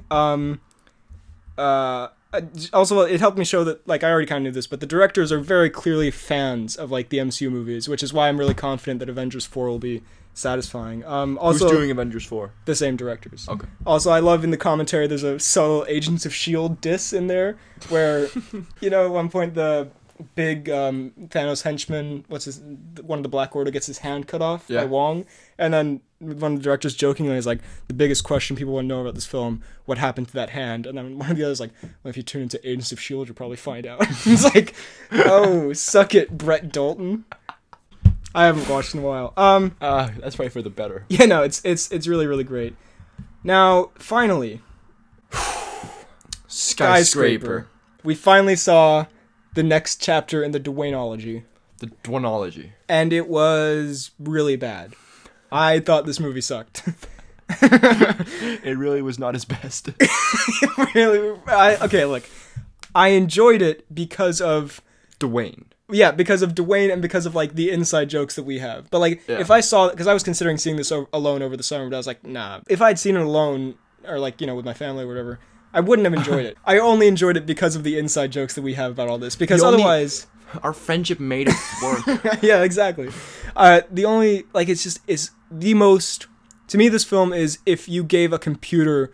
If you put, like, every action movie ever made into a computer, it would spit out this movie as, like, an amalgamation of all of them. It has all the cliches. It's so by the numbers. It's not terrible, but it's a very nothing movie to me. It's the most generic action film I think I can imagine. Yeah, and the whole thing with his leg, right? That didn't play as much of a role as I was... No. Yeah, I thought that was going to be more of a... But it only really comes into play, like, 1 or 2 times. I thought that could have been the one thing that could have made this more, stand out. Yeah. But it didn't. I've jotted down a few notes here, some moments. I'm right behind you. The ending is really dumb, where he gets this, they're in the Hall of Mirrors. Yeah, this random Hall of Mirrors, and then the bad guy has his daughter in a very, like, similar hostage situation at the start of the film. If you haven't seen this, by the way, this must be so confusing. Sorry. If you haven't seen it, skip ahead, because I can't be bothered to explain this story. But anyway, at the end... He's approaching the bad guy, and he's like, I have to tell you one thing. I'm right behind you. But the thing is, wouldn't the bad guy hear Dwayne right behind him? Because he only sees him in front of him, but wouldn't he hear his voice? Oh, that is a good point. Because they don't establish that, like, the room has surround sound or something, right? Maybe I missed that, but that seemed like a very glaring flaw to that ending.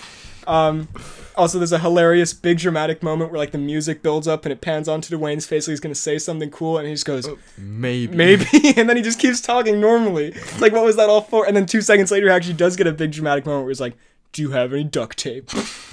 Dwayne... Oh, Dwayne has some weird duct tape fetish.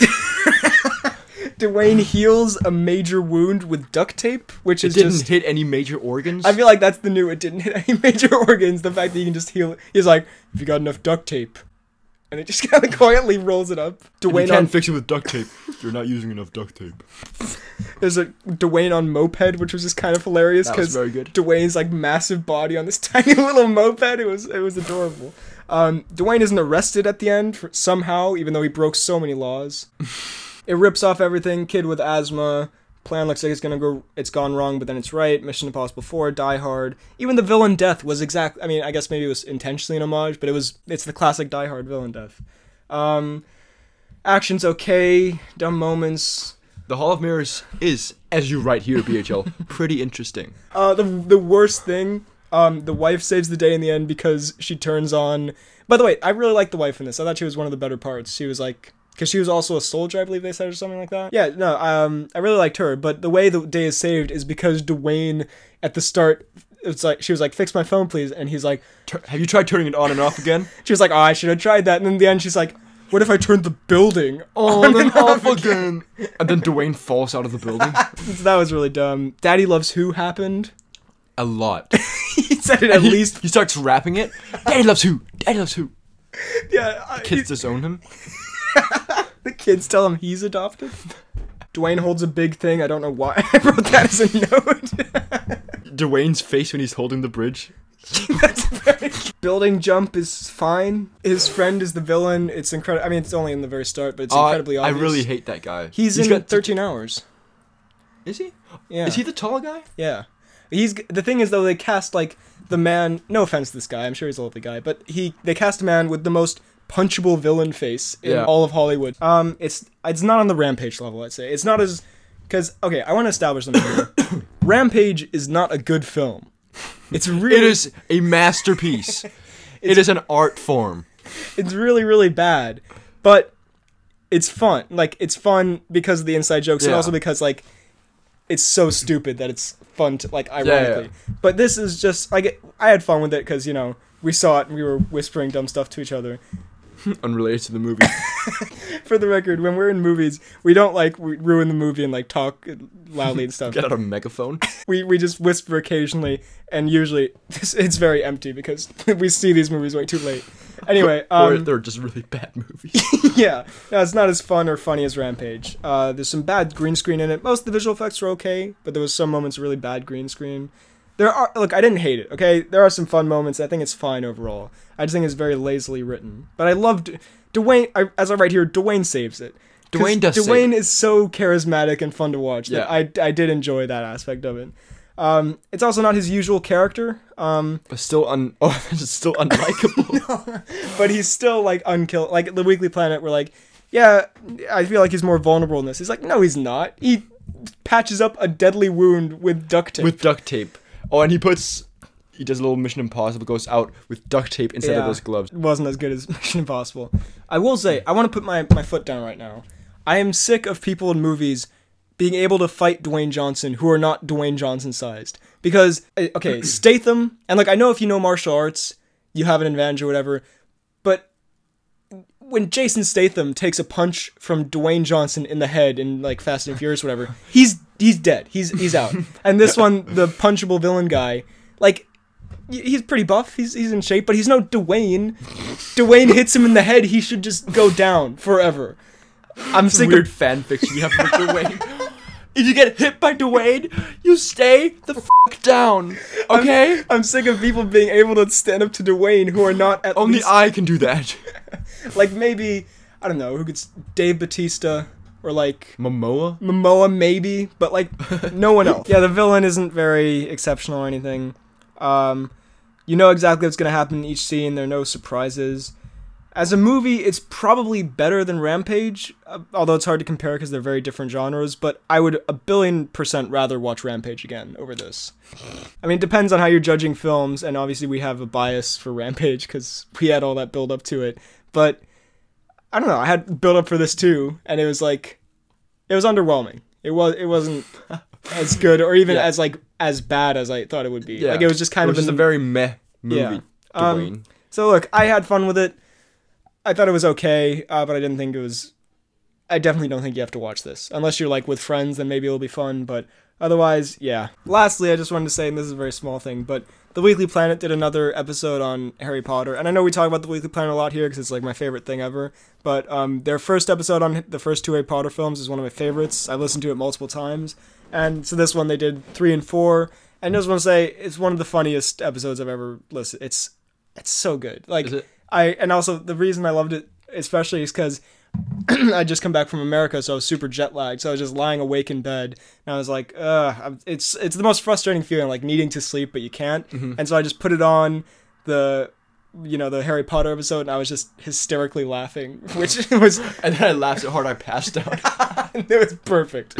No, but it was so great. So yeah, thank you, Weekly Planet.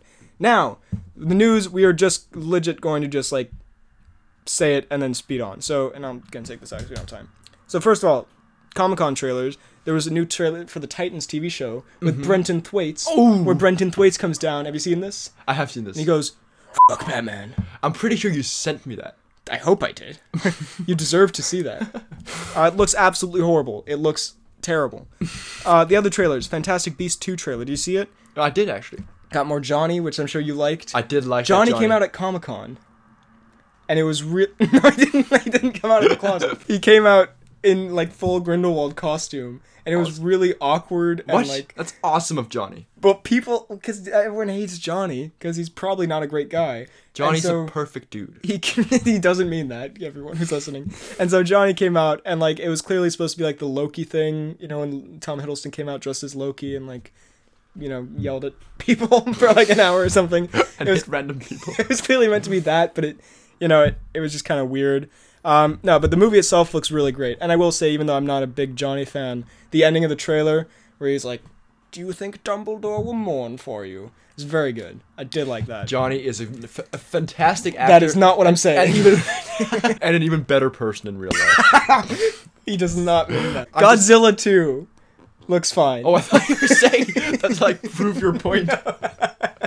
Yo, Godzilla 2, that's right. Get debunked, Johnny. Godzilla 2 looks pretty cool. Shazam, have you seen that trailer? Oh my god, it looks so bad. I think it looks kind of fun. It looks so cartoony. It looks quite cheap, but I think it looks like a fun time. Also, he does the Fortnite dance, which I'm assuming, I think it's a Fortnite dance, right? The one where he's like, what's it called, the floss? I'm hip with the youth. What? Genuine Fortnite dance talk. I'm assuming the kids call this one the floss. Do they? Yeah, I don't know either. That's why I was asking. Clue. Okay, he does that. There was the floss. There's the Aquaman trailer, which looks much worse than I was expecting, but not terrible though. There was the Glass trailer, which looks okay, pretty good, and Iron Fist season 2 trailer, which looks pretty good. I haven't seen that either.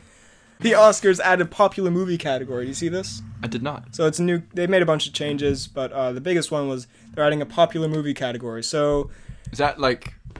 I'm guessing. So here, I just wrote down some. People don't really know what it is. Is it the ones that make the most money? Is it the ones that people like the most? People are just assuming they made it because Black Panther is going to win it. Because people were like, you should nominate Black Panther for Best Picture, and so this is kind of like a way out.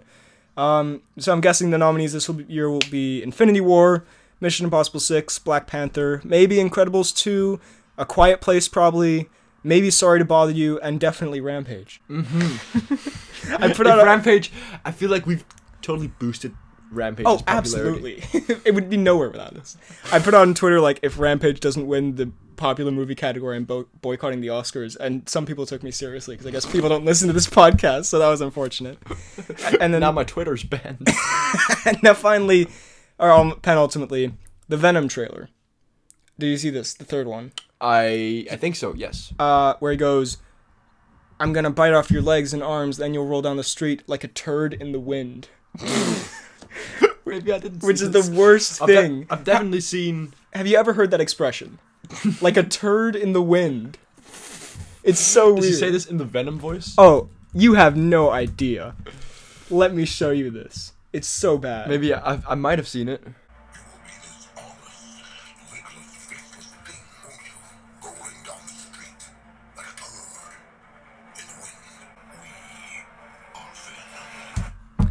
I like that. look, I think the design looks great. The Venom suit looks great. But the movie looks really, really bad. It'll be disappointing, I think. It like a turd in the wind. It looks like it could be potentially the next Mummy, where it's trying to launch this new cinematic universe and it's just gonna flop. And they're making it PG-13 instead of R. I don't know. I think it looks really Hardy, bad. You're just a bad guy. Tom Hardy's accent also in it. I don't really know what he's going for, but that'll probably be better in the movie itself. Why would we do that? The final fight looks just like a CGI mess. I don't know. Hopefully, I hope to be surprised.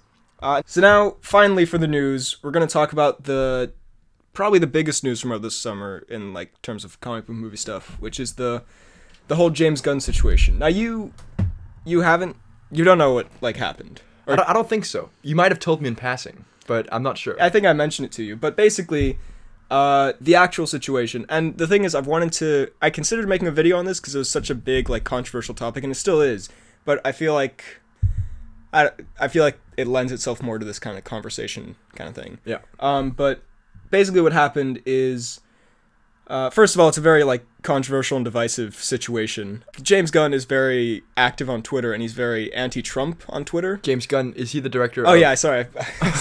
You expect me to know this kind of thing. I forget you know nothing about movies. James Gunn is the director of Guardians of the Galaxy, Guardians of the Galaxy 2. Oh, I think I heard something about this. Wrote them, and he was going to do Guardians 3 as well. So on Twitter, he's very, very anti-Trump. And then to like get back at him, to try to like, because he's so, anti-Trump, this alt-right guy who is like a terrible person. And I'm not just saying that because of the situation. Like, he has said some horrible, horrible things. Like, worse than what James Gunn said. And this guy is also anti-Trump, or no, he's anti-gun. He's anti-gun. He's very for Trump. And so he dug up these old tweets from James Gunn that were very, very like offensive jokes about pedophilia and rape and that kind of thing. That Gunn made about 10 years ago. And he actually, I think around the time the first Guardians film came out, he actually talked about it and he apologized for it. Okay. And then Gunn issued an apology and like an explanation for the situation, and then Disney fired him from Guardians of the Galaxy 3, and then that was like July, like middle of July, and now it's like almost the end of August, and people are still talking about how like there's just been such a huge backlash against it, and now all the Guardians cast released a big statement saying they support him and they hope he's brought back. Dave Bautista in particular has been very, very active on Twitter saying like Disney is enabling fascists, and if they don't use James Gunn's script, he's just leaving the franchise entirely. And then the latest development basically has been, it was Disney who made the choice because they own Marvel. Yeah. They made the choice to fire James Gunn, and it was kind of like, and for the record, this is, partly factual, like this happened, but also this part is like somewhat rumored, so take this with maybe a grain of salt, but what people are saying is that Disney were the ones, like, they made a snap decision, like, we should fire him for, like, a PR. So, like, meaning that they made the alt-right guy, did they make him dig up the tweets, or? No. He did it on his own, and then they didn't want to, but they saw, like, oh, we don't want to have this, like, PR nightmare on our hands. And then they just... We don't want to deal with this, so, like, we should do it, look like we don't want to have any part in this. And then there was a really big backlash, and... Kevin Feige, the head of Marvel, is apparently not happy about it. Obviously, a lot of fans and the Guardians cast are not happy about it. But Disney doesn't want to, like...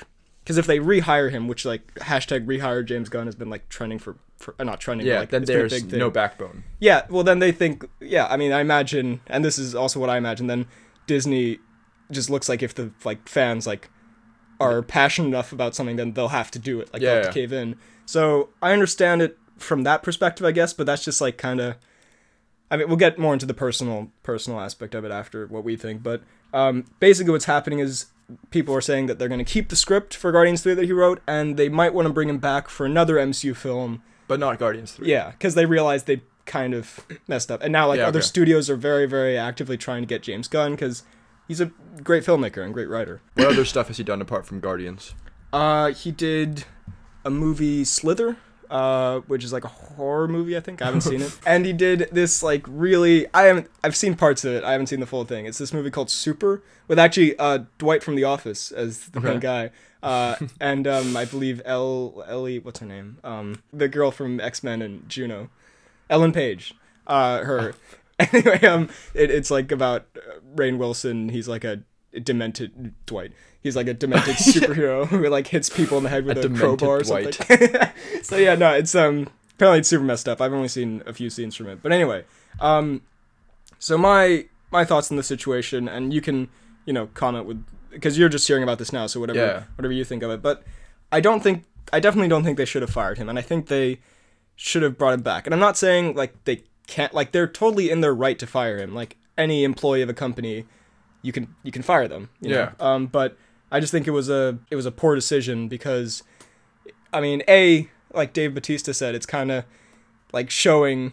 It's kind of funny how they don't want to show like off the fanboys say enough, then we'll cave into them. But then also this alt-right guy digs us up and like, all right, we'll cave to that.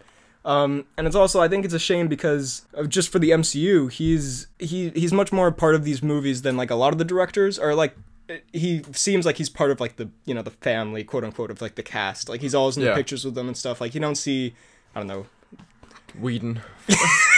Or like like some MCU directors. I feel like they've gotten that more and more now. But he was like the first one that I remember where like he seems like he's part of the cast really. He's like a character in the films behind the camera.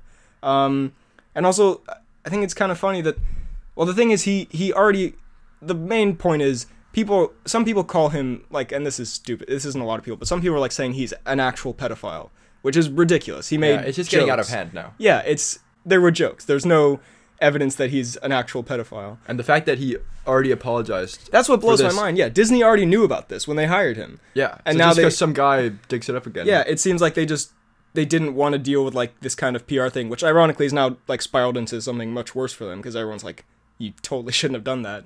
Not everyone. There are some people who think they should have. It's a very big debate.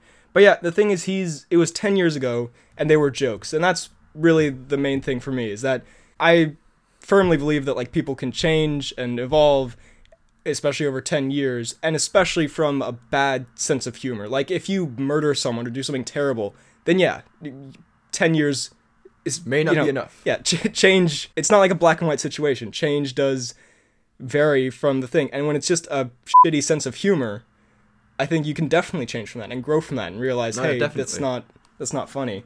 And the thing is, yeah, the Guardians films and a lot of the MCU movies are about redemption and like starting over and getting a second chance, like from doing bad stuff. Like, and also people brought up Robert Downey Jr. That was a whole big thing where, do you know the story about Robert Downey Jr.? About his like drug problems and stuff? Yeah, like in the 90s he went to jail for all these things, and it's really stupid. I saw some comments and like tweets saying that kind of thing, or Instagram posts where it's like, how dare you say that about Robert, you're trying to get Robert Downey Jr. fired too, or whatever. It's like, obviously no. The point is being made that he changed, like obviously he changed and he redeemed himself, and like that, I think Robert Downey Jr.'s story is like one of the most amazing like redemption and change stories. He's clearly grown past that, and so I think James Gunn definitely can grow past just a dumb sense of humor. Also, just on the MCU films again, and I feel like this is not the big point. The big point is that like he should be allowed to. He has grown and changed, but like just on the movie wise, like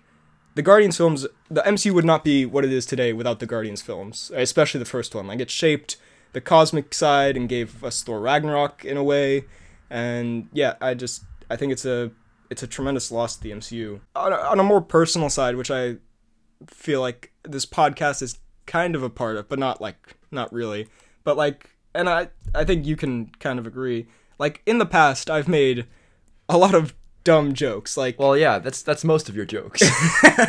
Yeah, but like really, like I'm sure this isn't true for every teenager, but like a lot of teenagers, especially where we are, like at a point you just think like because something is offensive, it's funny, like inherently. Like the more offensive it is, the more funny it is. Exactly. Yeah. Not meaning anything bad by it. I at least have been in that phase for a bit where it's just like trying to be, edgy and kind of that thing. And that, I mean, I guess that sort of bleeds into the podcast a little bit, but I feel like it's not really. There are a few, and I noted down a few things that I've said on the podcast that I feel like wouldn't be the best reflection from like a year ago. And I feel like I was kind of in that mindset of like, teen, wanna be edgy, like, whatever's kind of like taboo is funny. Like now he's gone into goth.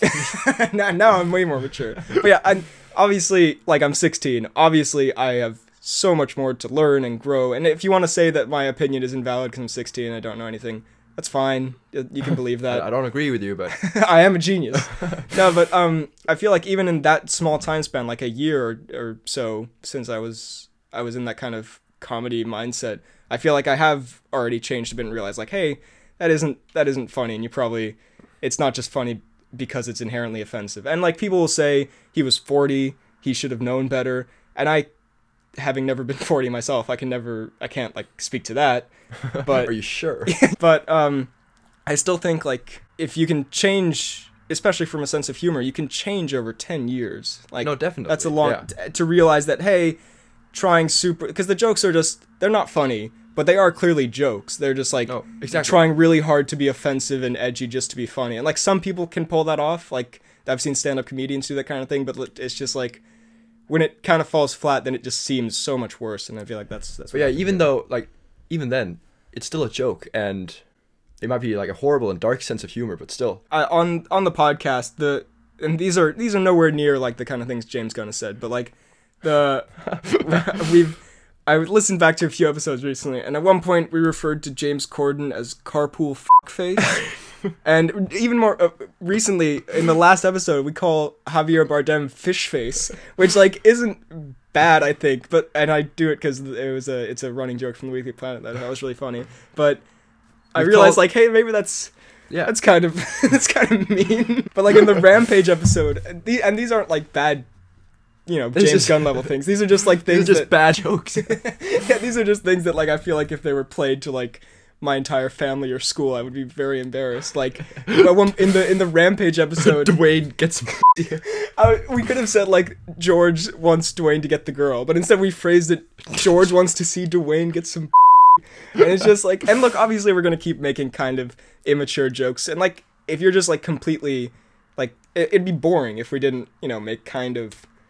If we weren't edgy, you wouldn't like this as much. But yeah, that's the point. My point is, bottom line, partly because of personal experience, and again, I'm young and like I'm still growing and learning, but partly because of that, I've realized that you can, especially out of a dumb sense of humor and like thinking that edgy is super funny, you can grow out of that. And by the way, I'm not saying the podcast was like, I mean like off the like in school and that kind of stuff where you crack those really stupid jokes and like like some of the stuff that I said a year ago, if someone said that to me now, I want to punch them in the face. Like I look back at some of my old text messages and I'm like, oh god, that is. Why would I say that? That's so not funny. Dwayne gets some takes some random girl. That's my ultimate pickup line. So yeah, I think James Gunn shouldn't have been fired. I hope he has some, I guess, comeback from this because, and it's, again, not because, like, I believe people shouldn't be held accountable or whatever. It's I feel like people are treating it very black and white. It's very much a case-by-case basis where it's not like you can say, like, oh, he did a bad thing, he should be fired. You have to look at it specifically. Yeah. When was it? What was said? In what context was it said? What has he said about it? And like the thing is, everyone who's saying like, oh, he can't change, he hasn't changed. They're all like these, people on Twitter. And then the people who are saying he has changed are the people who actually know him in real life, like his brother and the cast and everyone. So I believe he has. I believe you can. Yeah. All evidence points to it, and I think it's a really dumb, bad situation. But I keep getting back to the fact that he already apologized for all this. Yeah, stuff. And the thing is, that wasn't like a major.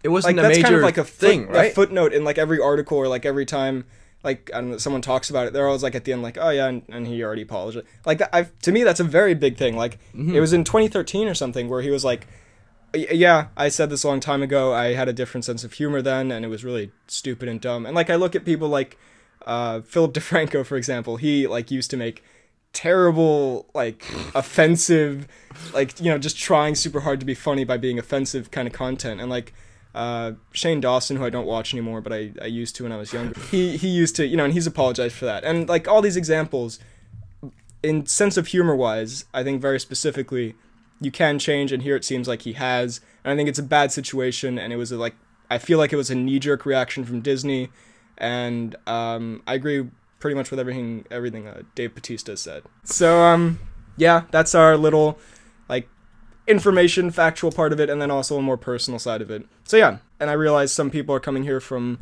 because I think I'm going to link this on my channel, So, yeah, those are our thoughts. I know it's a very controversial situation, but that's just our take. Yeah, we thought we should talk about it. Yeah, it was I've wanted to talk about it for a while, so I feel like we finally got the chance here. All right, so moving on. Now, finally, and I think this may be the longest pod ever, which will be good because it's the last. More on that later. Finally, for some announcements. Now, I just want to say, announcements in quotation. I mean, it's like bonus things. Over the summer, I've been collecting all of this over the summer, and I definitely missed something. Something has definitely slipped through the cracks here, because a lot of times I was like, all right, I'll put that in the pod later, and then I remembered later on, I was like, oh, what have I forgotten to put in? So I probably forgot to put something in, so I'm really sorry about that. It's been a while, so if I forgot your thing, and you sent it, feel free to send it again if you didn't get included. You just want those DMs popping. So, first of all, GC Curtis 14 sent this on Instagram, this beautiful fan art, which includes the Poorly Planned Podcast. Our news isn't new. I'm not that invested. Oh, we got Gad Thwaites, Tom Cruise, George. Oh, we haven't done the Tom Cruise. Ugh, whatever. Mission Impossible 6 counts as the Tom Cruise. Krasinsk, Hubert, your boy Bob, and Cavill. Beautiful. Thank you very much, G. Boy Bob. Or G. Curtis. Sorry, not GC Curtis. We'll get Liam's to GC. somewhat insulting video on the. I told you about this. Oh yeah. Okay, this I love.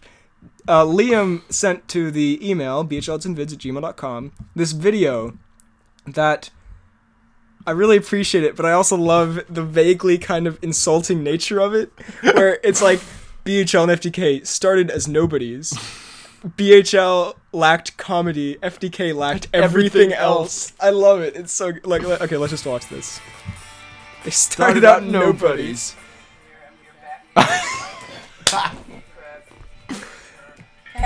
Oh no! I hate it. Oh! Why? Welcome to BHL Hudson, and these are Captain America: The Winter Soldier predictions.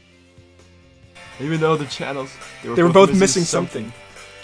For BHL, it was comedy. For FDK, it was everything else. Then one day they joined forces and the pod was born. Welcome to the first episode of the Poorly Planned Podcast. I am your host, I guess, Benedict. You probably know me better as BHL or BHL Hudson. And joining me today on this very momentous occasion is Frederick. Probably shouldn't say your full name on the internet. Frederick, introduce yourself, please. Hello, internet and fans. Oh my god, so awkward. So. Oh, Jesus Christ. What was that? I don't know. So I love that. Thank you, Liam. That was.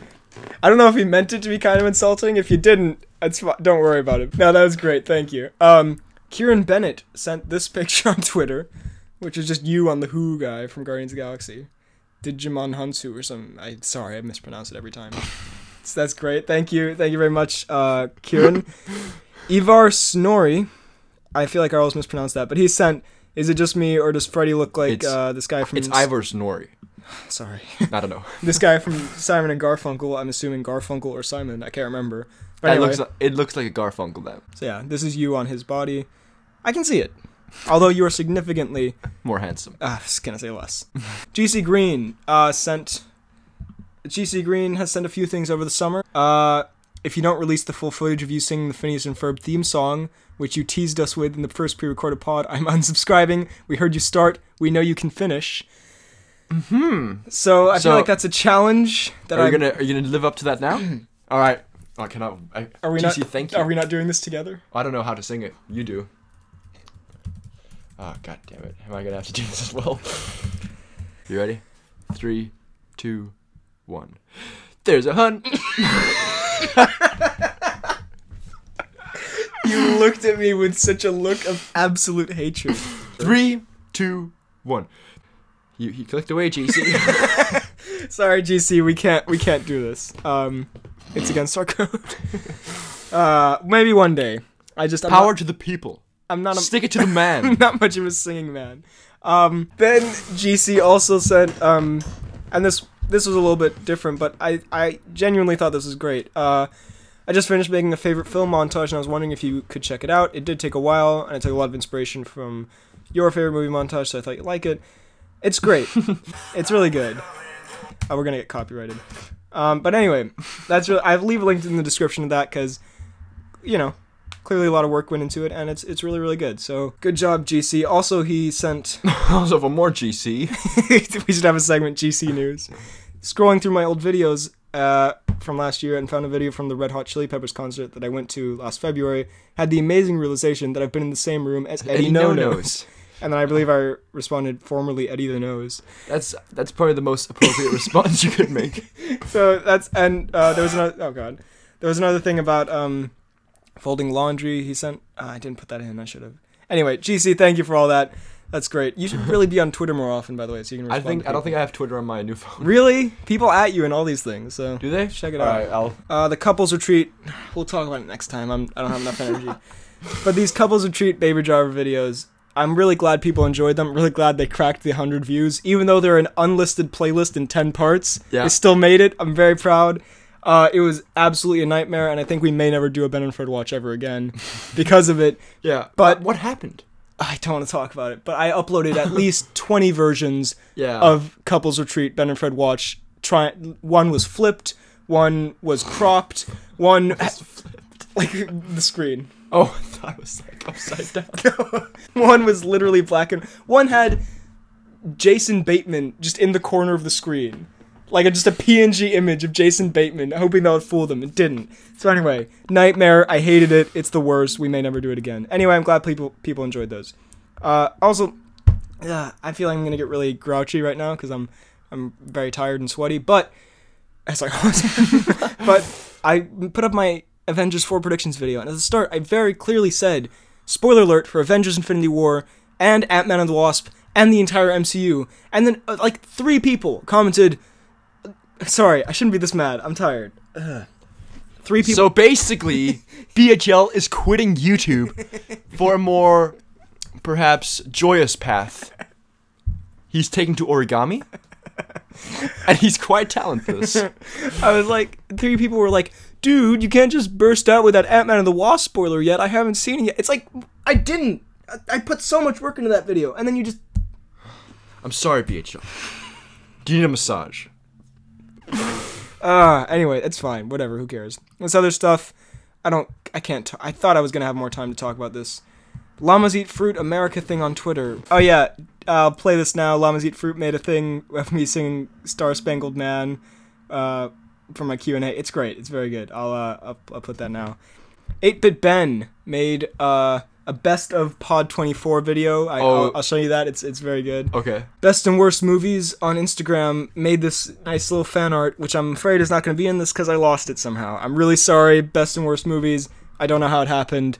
I can't find it. But it was really nice. Thank you very much. Anna Hollander, I thought you would enjoy this, commented on the Pod 2027 nostalgia thing, which I just thought was kind of fun. It was really fun to listen to because I can relate to so many of these, especially How to Train Your Dragon, which I still love to this day, and also Amigo. See, someone else watches Amigo, I told you. No one Little watches Einsteins, Amigo. Pippi Longstocking, Merlin, Charlie and Chocolate Factory, Arthur and the Minimoys. I guess that is what they called, or was that what we called them? I think we called them Arthur. I also feel like I've watched every Barbie movie up until 2010 at least 10 times each. It was all I did as a child. And I've read almost all the Tintin comics. They're great. And I know exactly which scene Frederick was talking about from the Findus movie. I was terrified of that one as well. Yes, Anna! So I thought you would enjoy that. Thank you. Callum Kyle commented on the Baby Driver Ben and Fred watch. By the way, all the comments in the Ben and Fred watches were great, by the way. I really enjoyed that. But one of the comments that stood out, great video, but all I can think about is how do you know the legend that is Macaulay Culkin? Now... when we say we know him, that is an incredible exaggeration because we do not remotely. Well, we had a friend. There's a girl in our class whose sister is married to Macaulay Culkin's brother. Who's, if you don't know him, Kieran Culkin. He is in Scott Pilgrim. He's Scott's gay best friend. So we're pretty much celebrities. We're kind of best friends with Macaulay Culkin. Also, Joshua Gibbs commented More like on the Joshua Gibbs. He made the same joke last time, and I don't think he appreciated it. Joshua Gibbs will stop commenting. Flea is the bassist for Red Hot Chili Peppers, not the drummer, so you screwed up. What? No, Flea is the drummer. Other than that, 10 out of 10 podcast, thank you. But Really? You were wrong, apparently. I have no idea. Well, then, Yeah. then John has been lying to me. Whole rant about how airports are the worst, but I feel like we don't have time for that. Actually, I do, 1 second. Brussels airport, okay?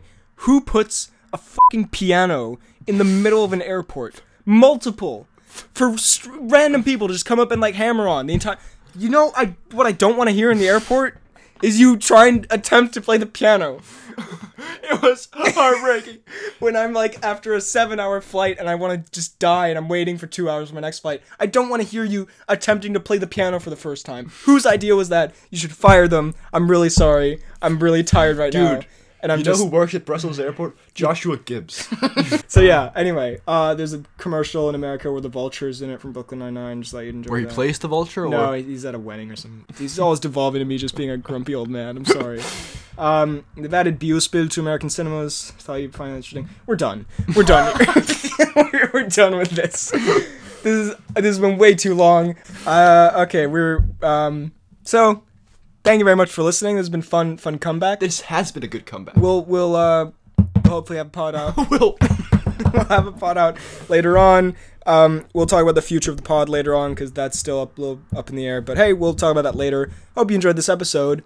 You can find me on Twitter, Instagram, BHL Hudson, YouTube, BHL Hudson, email, bhlhudsonpins@gmail.com. You can find me, let's do this slowly, on YouTube at FDK Gaming. You can find me on Twitter at FDK_DaltSniper. And you can find me on Instagram at FDalgard. Very true. Very true. All right, thank you so much for listening, and we will see you next time. This is a very abrupt ending, but I'm sorry. Burner, burner, burner.